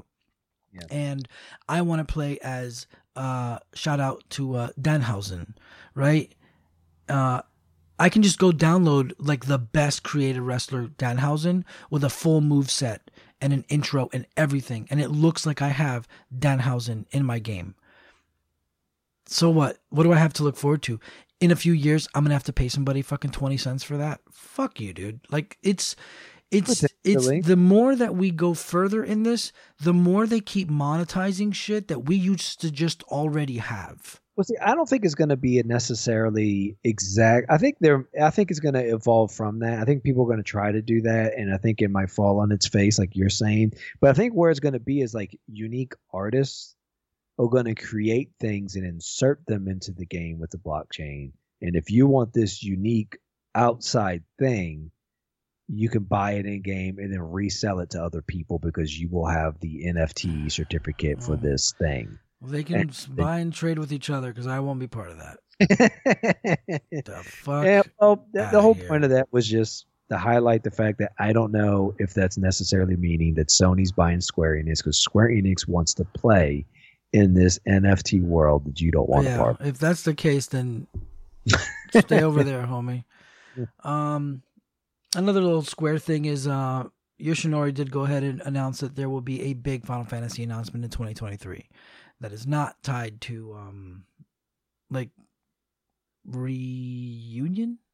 No. Oh, it's not tied to Rebirth. Yeah. Birth. So we don't know what it is. A lot of people are thinking it's a Final Fantasy IX remake, which would be pretty cool. Unless they do it like 7, right? I'd be fine with that. I'm okay. I would too. I like. Dude, 7. I think Final Fantasy VII Remake is a fucking phenomenal video game. I just think the ending sucks, and I even like where they're going with it. Beat it? Good. Did you beat it yet? Yeah, dude, I beat that shit. Oh, okay. Yeah, we talked about it. I think that game is amazing. I think the combat is fucking great. I think the game looks awesome. I think it's just another incredible video game experience. It's just top tier AAA video game. I think it's amazing. I just think that the final boss was fucking stupid. I like what they're doing though. I like that they have opened up, like, light spoilers, I won't spoil it, but I like that it's kind of like an open-ended time paradox now, and we're going into like an unsure future that may mix the universe up. Yeah, I know actually it's like very, too. I know it's very easy to say this, but I'm telling you, I'm calling it. There's going to be heroes who are going to be villains, and there's villains who are going to be good guys. Like, Yeah, they're going to switch shit up, and it's going to be fucking crazy.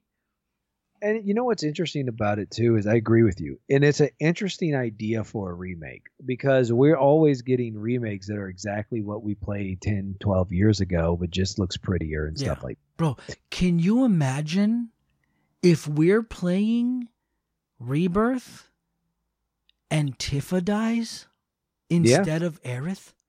I've been talking about that on my Are podcast. you crazy? Yeah, The man. fucking madness? The fucking madness that will go on if they say everyone's expecting Aerith to die. Let's kill Tifa. Holy fucking... Do me a favor. Kill Cloud. Fuck that guy. I'm so sick of him. This place. Yeah, dude. Do me a favor. Kill him.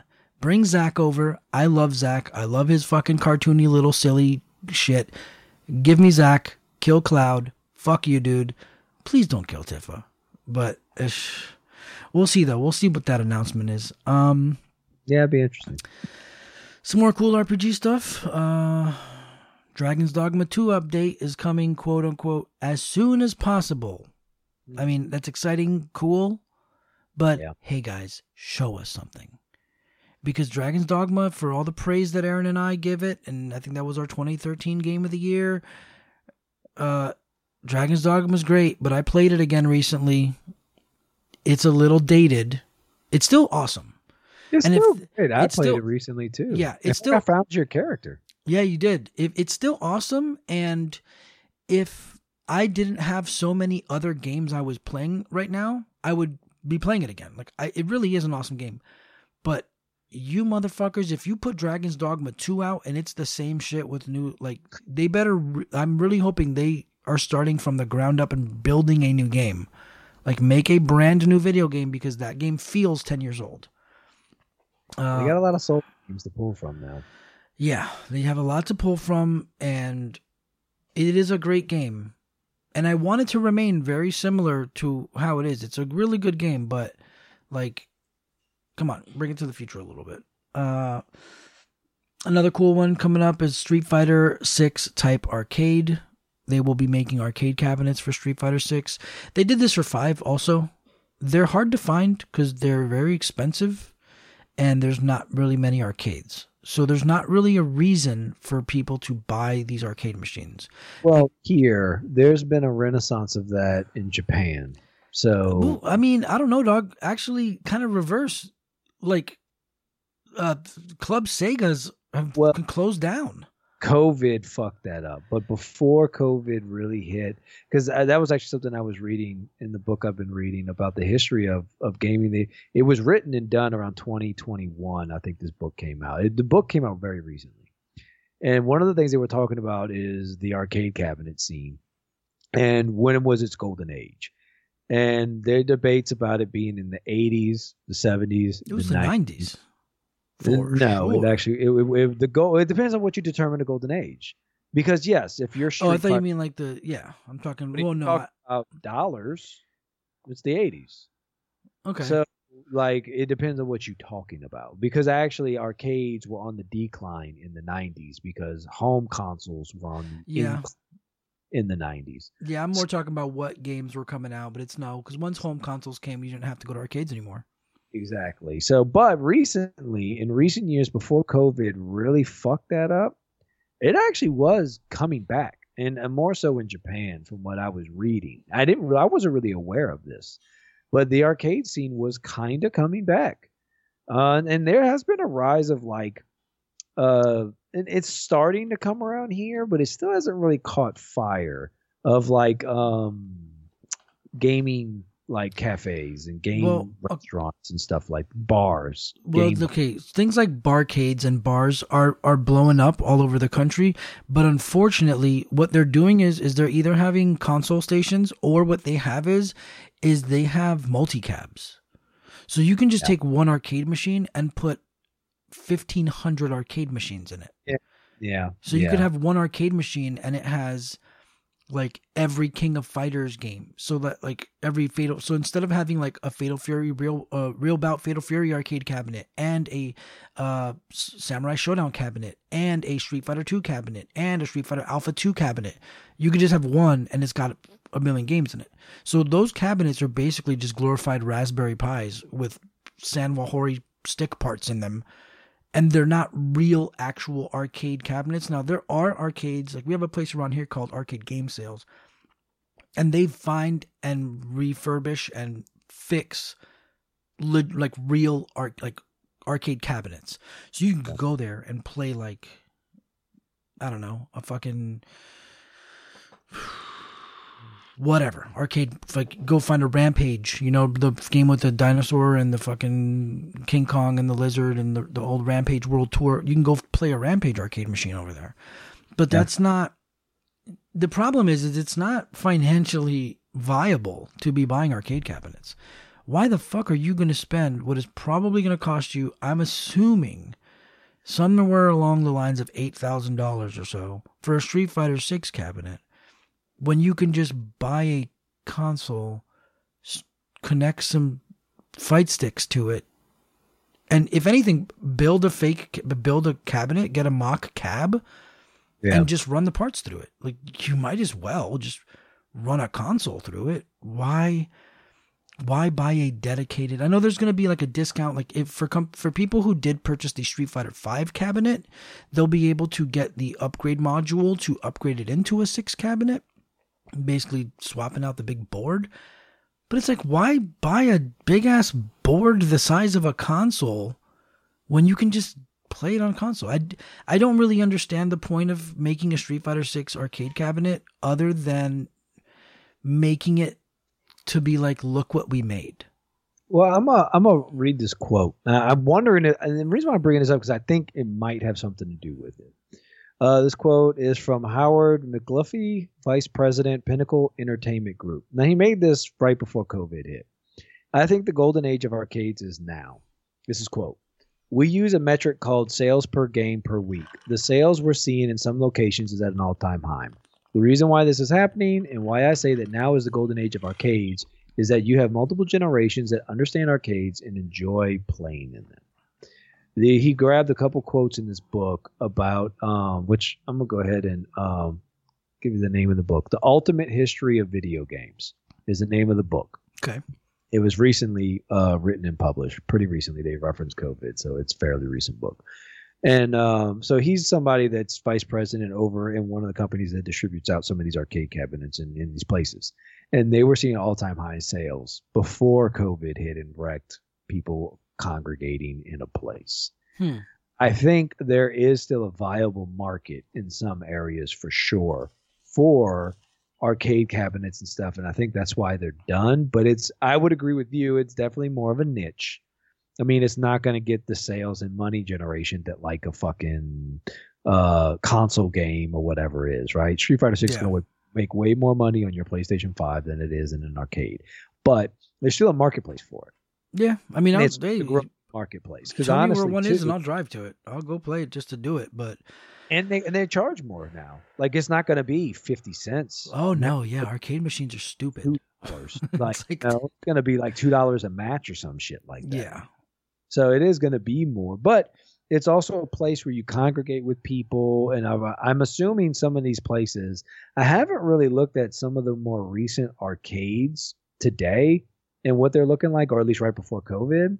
But I'm imagining some of these things are probably built around like restaurant concepts, food, things like that, because the retail is dying to the internet, but entertainment and experiences are what's on the rise. Yeah. Somewhere that you can go take your TikTok video at is becoming the place that you want, because it gets a little boring to shoot a TikTok video at your house. But if you can go somewhere cool and do your vid, that's where you go. Yeah. So things like that, I think, are what are seeing some kind of resurgence. And of course, there's nostalgia. And nostalgia has been so strong in just like the movies that we get, the remakes of games that we get. So it's no fucking surprise that we see a Street Fighter 6 arcade cabinet trying to get into a marketplace that has seen some sort of resurgence. Yeah. So we'll see. On the Capcom tip, Resident Evil 4 remake reportedly keeping controversial area from original game. I think you know a little more about this than I do, but yeah, so it's good that they're not cutting it out at least. Yeah, so that was one of the big things that they got a lot of shit for with Resident Evil 3 remake. The Resident Evil 3 remake, they cut out the clock tower level. That whole section of the game. I mean, to be honest, they cut out a decent bit because they cut out the whole thing of making choices. So in Resident Evil 3, there were many spots in the original game where you would run into Nemesis and you would choose like something to do. Do you stand and fight Nemesis or do you run away from him? And a lot of it was based around those because they had such a crunch with Resident Evil 3 that they had to really find a way to build like more reasons to replay this game and play this game out because of how short it is. So when they did the remake, they cut out a portion of the game. And like, I don't think it necessarily made it shorter because they kind of expanded more in certain areas. Like the whole thing with Carlos going into the police station was not.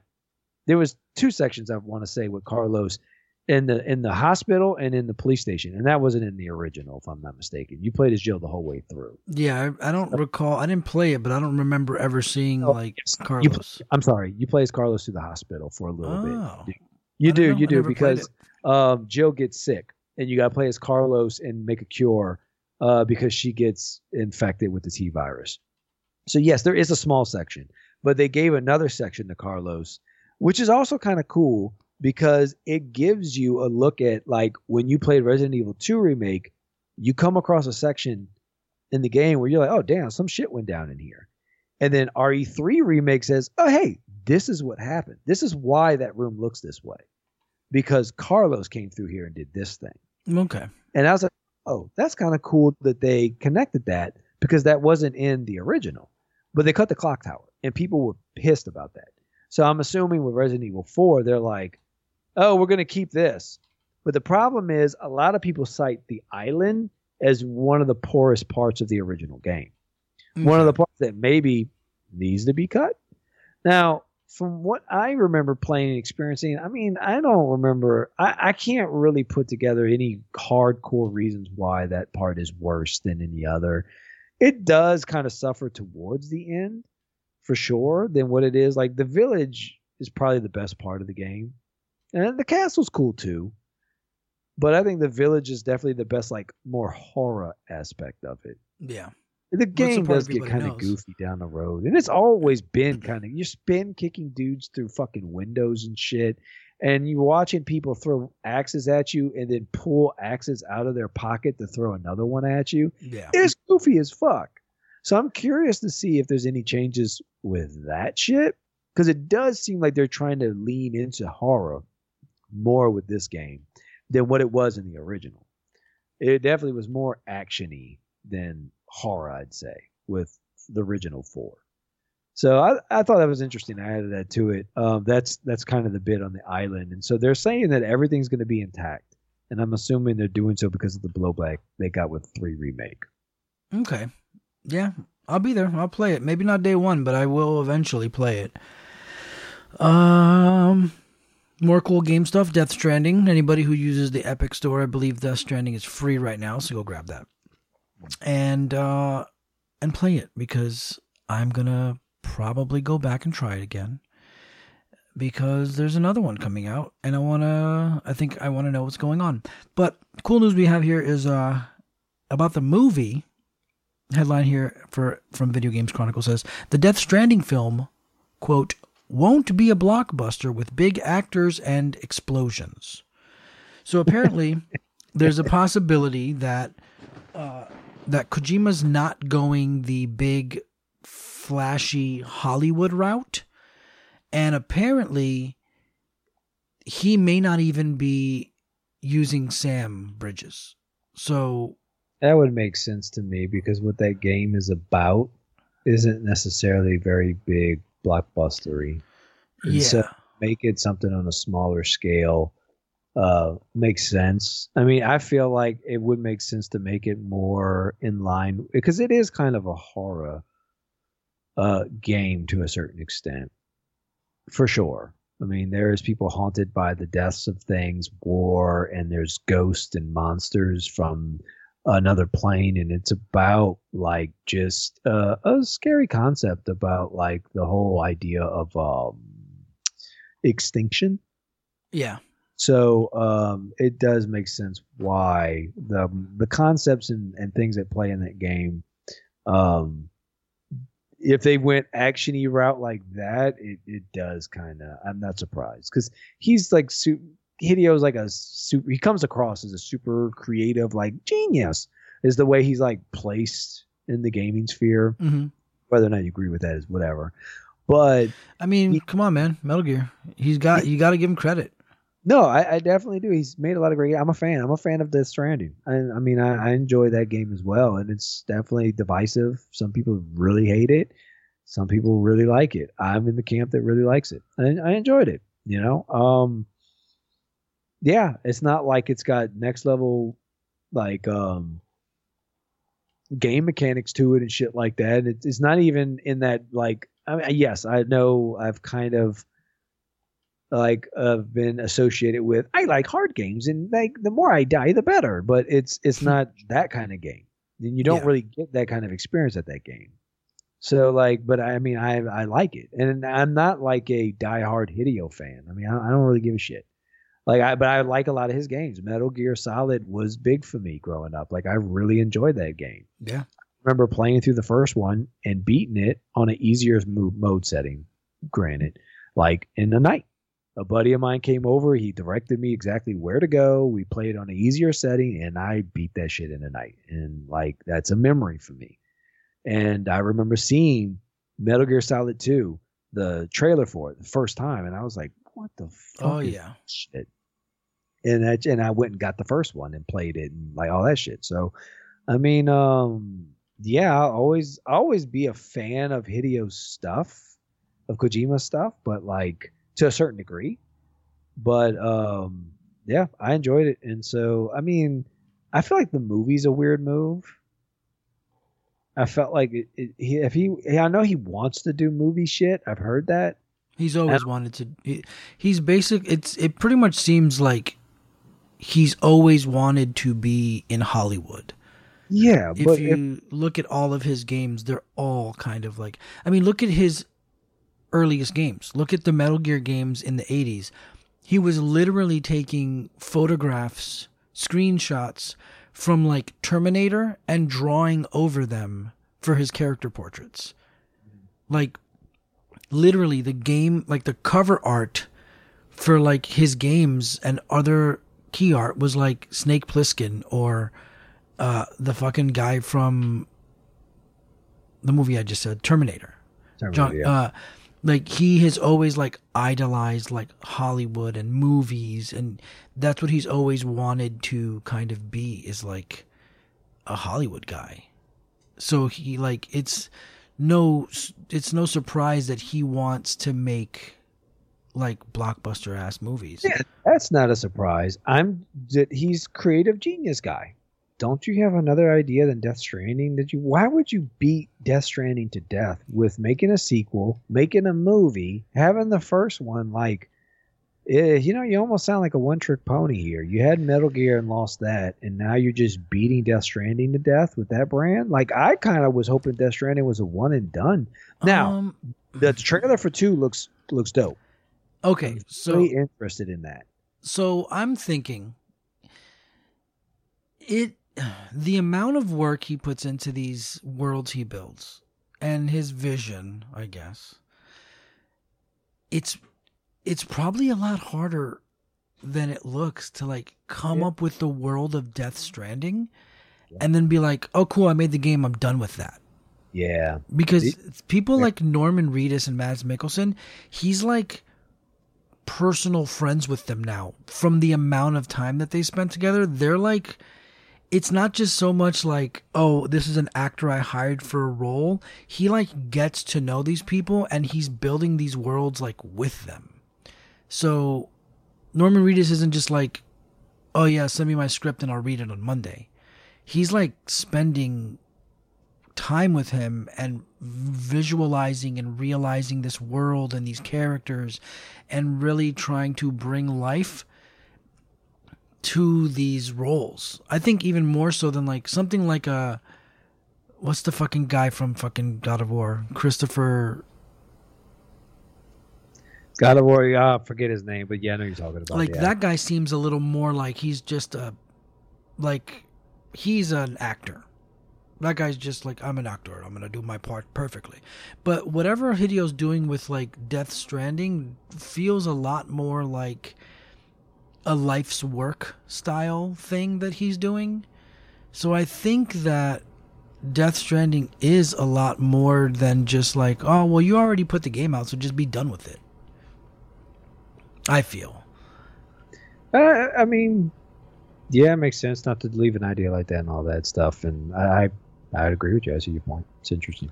So, I mean, I look forward to it. I am interested to see what they do. I mean, I think saying like it's not going to be a blockbuster with huge explosions and famous actors is like, yeah, dude, probably a safe bet because you might fucking lose all your money because movies are very expensive. But I think it would be a lot better than just going like full on explosions and fucking celebrities. But speaking of explosions and celebrities and Terminator, apparently James Cameron is considering rebooting Terminator. I think he already do that? Like we didn't reboot it, but he like rebooted it. He keeps like soft rebooting them, but he keeps rebooting Terminator within the universe. So apparently he's considering like actually just like redoing it. Like no Arnold, no Sarah Connor, like just redoing it completely. I think he should fuck off. Yeah, I agree. I think he should fuck off. You've had plenty of chances. And you know what, man? You've made a bunch of Terminator movies. And even though most of them are kind of shit, even the bad ones are pretty good. For what they're supposed to be, they're fun. Rise of the Machines isn't even that bad. And it's pretty bad. But for what it's supposed to be, I don't know who told who that Terminator is some sort of piece of art, like Alien.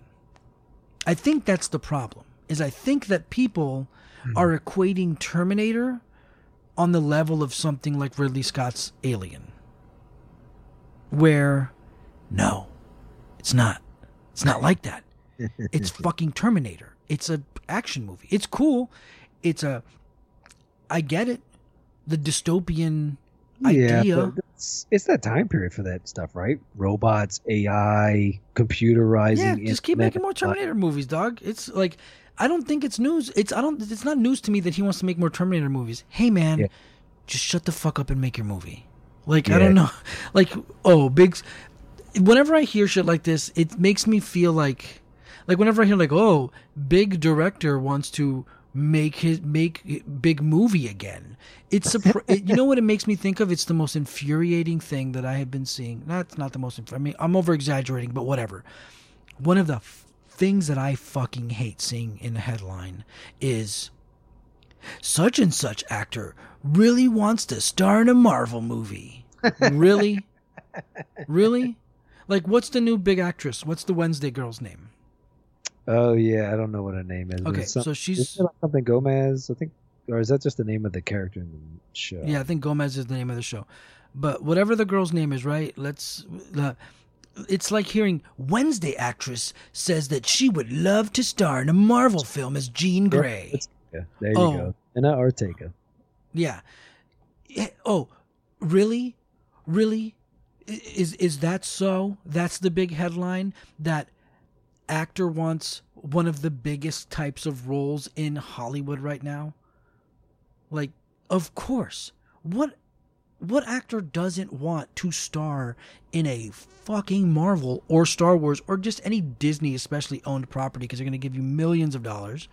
So it's like James Cameron wants to make Terminator. Really?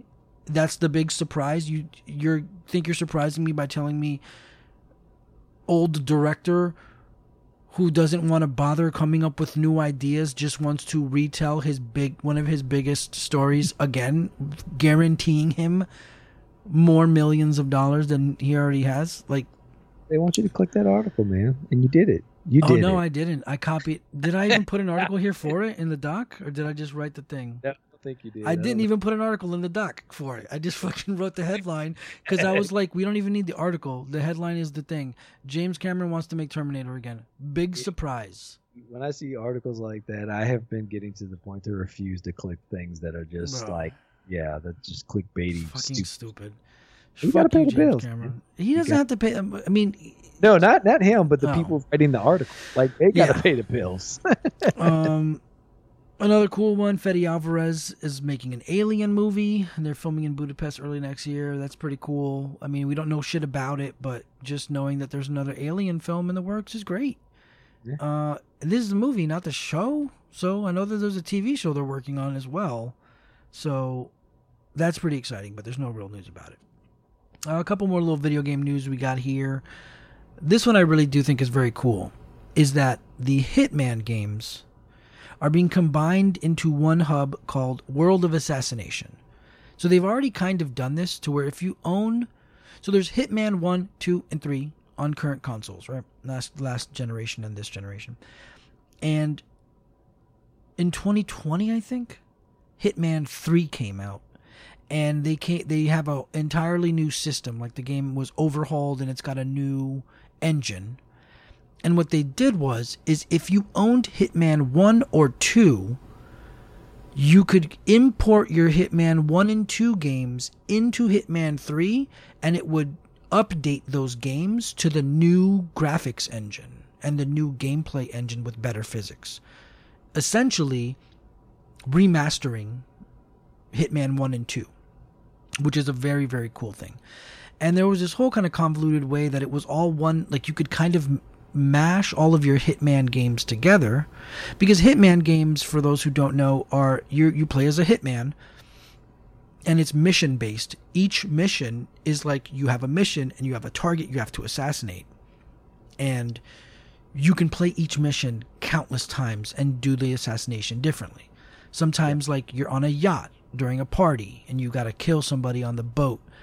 Like, how do you want to do it? Do you want to dress up like one of the waiters and like spike their drink and poison them?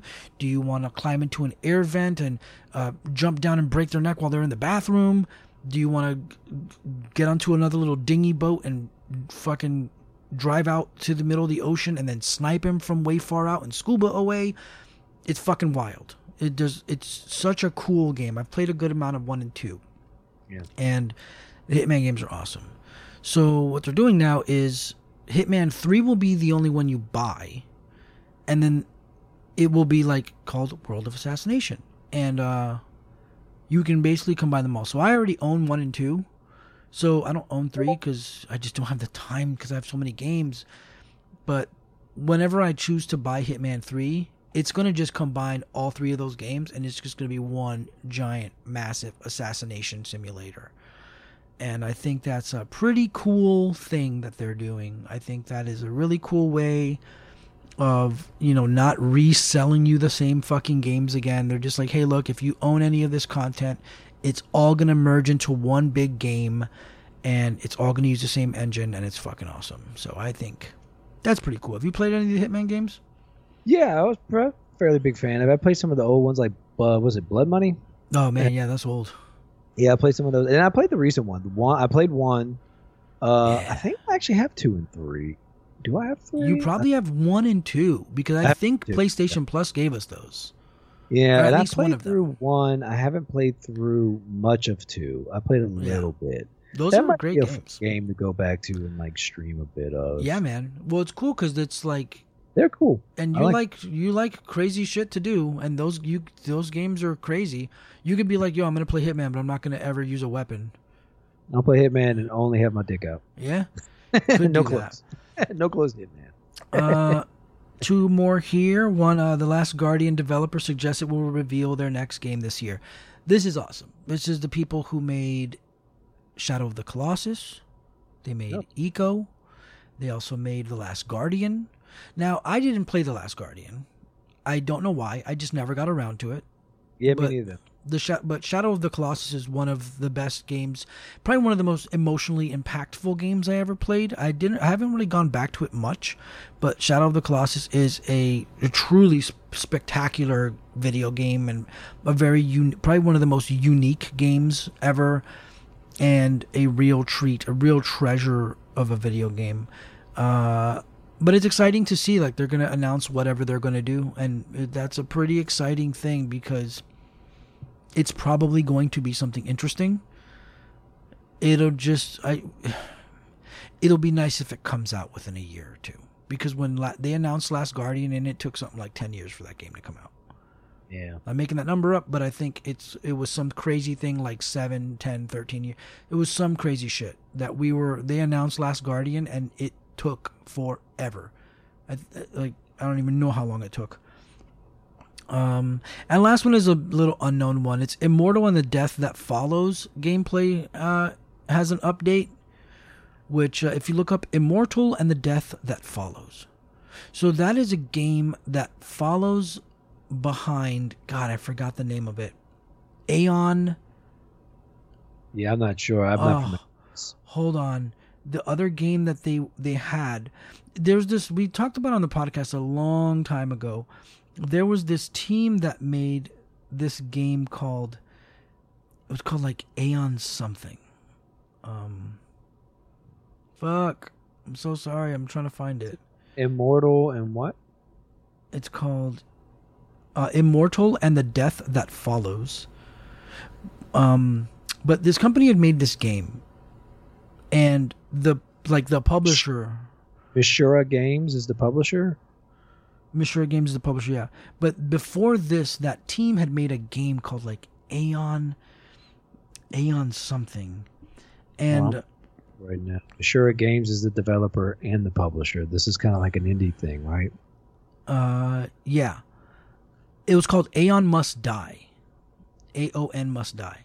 And Aeon Must Die is this really, really cool looking video game. It's got a really great art style. It's like a fighting game, but kind of not. But what ended up happening is the publisher or something that they were working with at that time took the game and released it and paid none of the artists. They basically stole the game from the people who made it and were like, fuck you. And the people who made it, like, fucking told everybody, like, hey, everybody, look, they stole our game and they didn't pay us. And nothing happened to the people. They put the game out. You can go buy it. A lot of people chose not to buy that game because they literally stole it from the artists.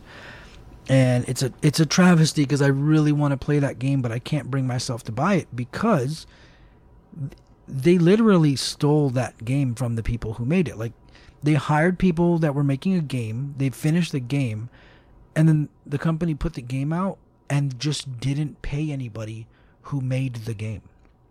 It's a really crazy story. You can find like stuff on it. I'll send you some stuff because it sounds like something you might be interested in. The story itself is really wild. Yang did a video about it. You can look up. He tells you some info. And they leaked all the documents and all the receipts. But basically, that team eventually linked back up, and they had been working on a game called Immortal and the Death That Follows, and it looks pretty awesome. And there's more updates for it. You can look it up, and it looks really interesting. It's got like this really crazy neon kind of Japanese vibe to it. It's got really brutal, crazy combat. It's 2D style focus, and it looks really interesting. And I'm really excited for that game. It looks really dope. And when it comes out, I will probably buy whatever the most expensive version of it is to support, because it's a really shitty thing for them to work so hard and make a game so visually impressive. When Aeon Must Die was announced at like a Game Awards or like an E3 thing, and we all saw it one year, and we were like, whoa, what was that? And then eventually it came out, but people didn't know what happened, and it was like, oh wow, they literally, like, I didn't know it was possible to do that, to literally hire people to make a game, take the game, sell it, and then just fire everyone and not pay them. Yeah. And it's pretty crazy. You actually brought another story to mind. So Resident Evil 2 remake. Originally, there was an indie team that was making a Resident Evil 2 game, and all of a sudden they got a cease and desist, and Capcom reached out and said, "Hey, look, we see what you're doing. We need you to stop because we're making a Resident Evil 2 remake game. And but look, what you made's pretty good. Why don't we help you?" And they came up with a game, Daymare. The reason why this story is relevant is because in the news, somebody else was trying to make a remake of Resident Evil 1, and then all of a sudden, Capcom has just stopped them. Meaning that maybe quite possibly there is a remake of Resident Evil 1 coming out if they're stopping because they weren't making this to like make money. It's just a fan-made thing. Like just fans wanting to remake whatever. So sometimes a lot of companies, they don't really fuck with that kind of stuff because nobody's making money with it unless there's something in the works, but Capcom's going to make money with it. So could be a Resident Evil 1 remake in the works coming. I mean, they already remade one, but it's still remade in the tank control. Yeah, that's a GameCube game. Yep, it was, but it technically is a remake. And there even is some differences with that one than the original. So okay, nice. Anyway. Before we go here, we did have a question here written by Brian Marshall, friend of the show. He says, there's so many movies, games, and albums coming out this year. Can you nerds pick 3 of each you're excited to see, play, and hear? So I know that's a lot, but you got 3 movies, games, and albums coming out this year? No, I could do 3 games. I don't know if I could do 3 movies. But 3 games I'll give you. Resident Evil 4 remake, Silent Hill 2 remake. I believe that's supposed to be for this year as well. Mm-hmm. And the 3rd game coming out this year, probably Dead Space remake. Son of a bitch. All right.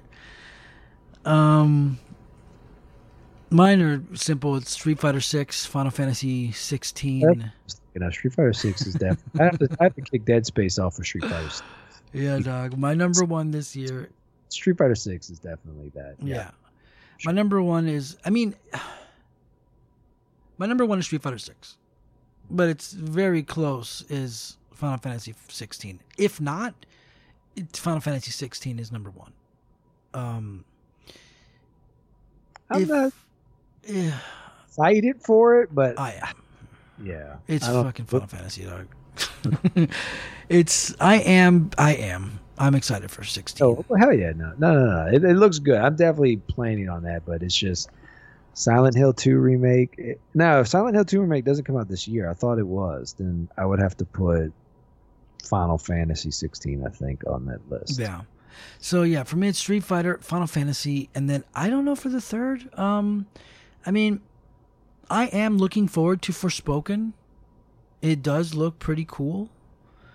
Unless Tekken 8 is on, if Tekken 8's in 2023, let's go. Oh, but you know what? Spider-Man 2 is going to be pretty wild. Oh yeah, and Wolverine. Wolverine's we're probably not getting to that till like 2025 or 2026, dude. It was set for this year. No, sir. They never said that. Yeah, I'm way off. No way, dude. Spider-Man, Wolverine, nah, dude. They just told us they're making it. I wouldn't be surprised if that's a cross-gen title. Yeah. Yeah, maybe. Who knows, dude? It's Insomniac's doing that, though, right? Yeah, so I think it'll be a PS5 title. But, I mean... No, sir. Microsoft has claimed that Sony plans to release Insomniac's Wolverine game in 2023. The Wolverine game was announced during PlayStation Showcase event September 2021. Nope, I don't believe it. You may not believe it, but it is. There is some plan for that to maybe. I will bet you money that game does not come out till at least 2025. Maybe 24. Maybe late 24. At the earliest, fall of 24. Fall of 24. But I'm thinking 2025. Yeah. But yeah, Spider-Man 2. I'm actually excited to get back into Spider-Man. I'm actually being really stupid. I really want to play Spider-Man on PS5, but I have it on PS4. And once you boot up the PS5 version, they duplicate all your trophies. So I kind of want to get the platinum on the PS4 version so I can just clink, clink, duplicate an extra platinum. But if I platinum it on 4, I'll just never have to play it again.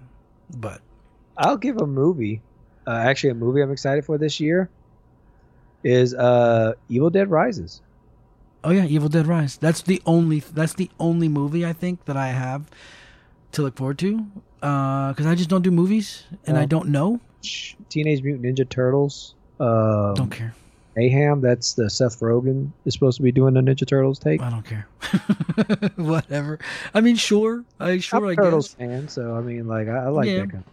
So I mean, I'm interested. Evil Dead Rise looks great, though. I've seen the trailer many times. I was in the theater today. I got to see it on the big screen. The mother in that looks fucking scary, man. That looks really good. It looks really great. I'm really stoked about it. Yeah, I really like that. And albums, I don't know, because I don't know who's working on stuff. Yeah. Because I don't know who's working on albums. I don't know. I actually haven't been really keeping track of a lot of the bands that I listen to are like touring. So, what would I like to see? I'd like a new Trivium record for the fuck of it.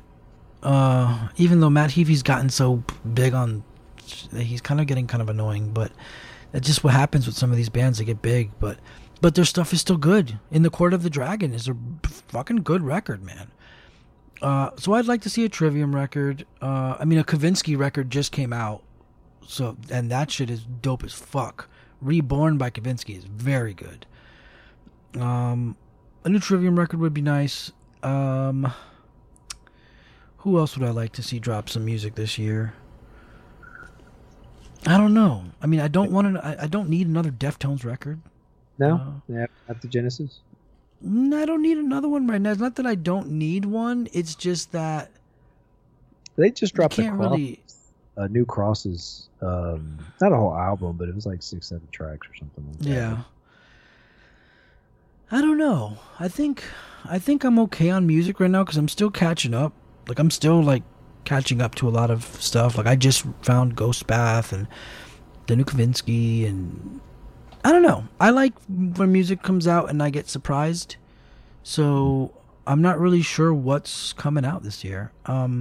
Terrible music guest. Like, I rarely, a lot of times now I'm listening to old 90s and 2000 gangster rap in the gym. Mm-hmm. And, just shit that's terrible. It's just, it's not good. But I enjoy it, so it's fine. Yeah, man. Well, I like some Deftones, too, to mix in there with stuff, but, new shit and all that. I mean, podcast has really taken a lot of my listening habits. Yeah, that's a big problem for me. I only listen to podcasts. It is very rare that I put music on, and it feels kind of weird. Like when I'm unless it's on my record player, yeah. I don't I put I put some music on in the car the other day, and it was cool, but I felt like I was missing out on information because I only listen to video game podcasts. Yeah, that's so weird. I understand what you're saying. I'm always listening to the latest game news, so I'm always I might be missing something. I might not be hearing this, but we'll see. I'm just trying to see if there's any other questions I didn't get to in this other thing. Oh, someone did write into the anonymous thing. What's your favorite record you own? And then dream record? That's probably because I put it on I put the NGL links on my own stories as well. I don't know. Favorite record I own? I usually always immediately say Tangerine Dream, Underwater Sunlight, and the Lethal Weapon score. But I've gotten so many of the really great soundtracks. It's still really wild to me that I own Shin Megami Tensei Nocturne, and then also Tekken 7 is really great, and the Street Fighter records and the Mega Man. I don't know, man. I kind of own Like Dream Record, I don't know, because I kind of own all the Mega Mans, all the Street Fighters. Like, what else? What else could I want? Obviously, there's more, so I don't know if I have a Dream Record really. Yeah. I can't really answer that at all. I only have records, and even if we just talk about albums and stuff like that, like I don't know, dude. Like it's hard right now. I've been grinding on Crosses pretty hard, but I mean, like it's just a album I like to listen to. It's not a record, and it's not whatever. And again, music has been. I still like to listen, especially at the gym. I have been growing to like to listen to more music, but it's more. Hell yeah! If you're working out, you need it. Sometimes I'll do podcasts and stuff like that. It depends. See, if I was working out, I would be listening to music. It depends what headspace you're in. I mean, podcasts could be good too. It's just you don't want to listen to something too funny. You're benching like 80-pound dumbbells and like you start laughing and you drop that shit on you. That's not gonna be fun. But I mean, fuck, like if you're listening to something kind of engaging, it can kind of keep your mind off of the work that you're doing. And also, it's a way I kind of almost trick myself, like, oh, I work out is an excuse to go listen to something. Yeah. Because when I'm home, then I want to play something or watch something or whatever, but then I'm just sitting there. But I go, hey, you know what? I could listen to a podcast and go like exercise and get that out. And so I kind of give myself excuses like that to do things. So it helps. Sometimes I listen to y'all. I listen to nerds while I'm working. Thanks. Yeah, sometimes. Nice, man. We'll see though. But yeah, I'll think more about that for a later episode. So this has been a little news special we did here. Went over some news. I want to thank you very much for joining me, Seth, from Who's Next Gaming. Appreciate you, dog. Anytime, man. We could do this more often if you like. Yeah, man. Definitely. I'm going to be working on some more kind of topic-specific episodes, guys, but you got to give me some time. I thought that I was going to be able to, like, I'm going to do a Street Fighter episode and just, like, go off the top of my head.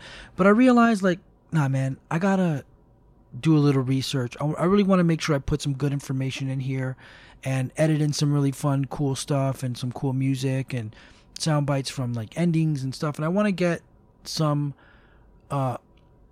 almost like audio essays going on about stuff. So I know I don't like saying never tell people your products before you do them, but it's fine. Like, I know that the first one I am going to do is I am going to do an episode on record collecting and just kind of being a vinyl nerd, kind of like how I got into records, how to get into records, and I got some cool little surprises for that, which would be neat. And then, you know, probably some actual game-specific deep dives. Obviously, you know me, I love Street Fighter, so around the time Street Fighter drops, I'd like to have like a big Street Fighter episode. And I have a couple of Street Fighter history books, and I actually did order another Street Fighter history book, and I ordered another. My thing's books now. I'm buying video game books, and I ordered a Street Fighter World Warriors Encyclopedia, which has every character from the Street Fighter history up until 5, and like all their information, so I can kind of bone up on anything I'm missing. So I'm kind of looking forward to filling any holes. There aren't many holes for Street Fighter's lore that I have in my head, but I really want to get it really down so I can actually kind of make something of it. But just look out in the future. Say it in like an orderly fashion, you know what I mean? Like sometimes you can go and stream a thought. Yeah, and I'll be all over the place. Yeah, and then you can actually end up being a little more confusing to your listener.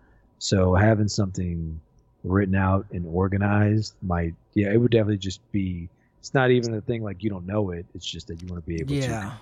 Well, I thought of trying to like do it, and I started like talking about Street Fighter, and I'm like, oh no, then this person, and this person, this moves, and then this over here, and then that, and I'm like, okay, you gotta rein it in. Hell yeah. You gotta have some kind of like guide or some kind of like pathway, so that you're not all over the fucking place. But hell yeah, dude. But yeah, hope you guys enjoyed it. There'll be more of these every so often. Anytime that there's kind of like, I know every so often on the main show we'll just skip a week randomly if somebody maybe has to work, or if just someone's not feeling well, or if something happens, or if it's a holiday.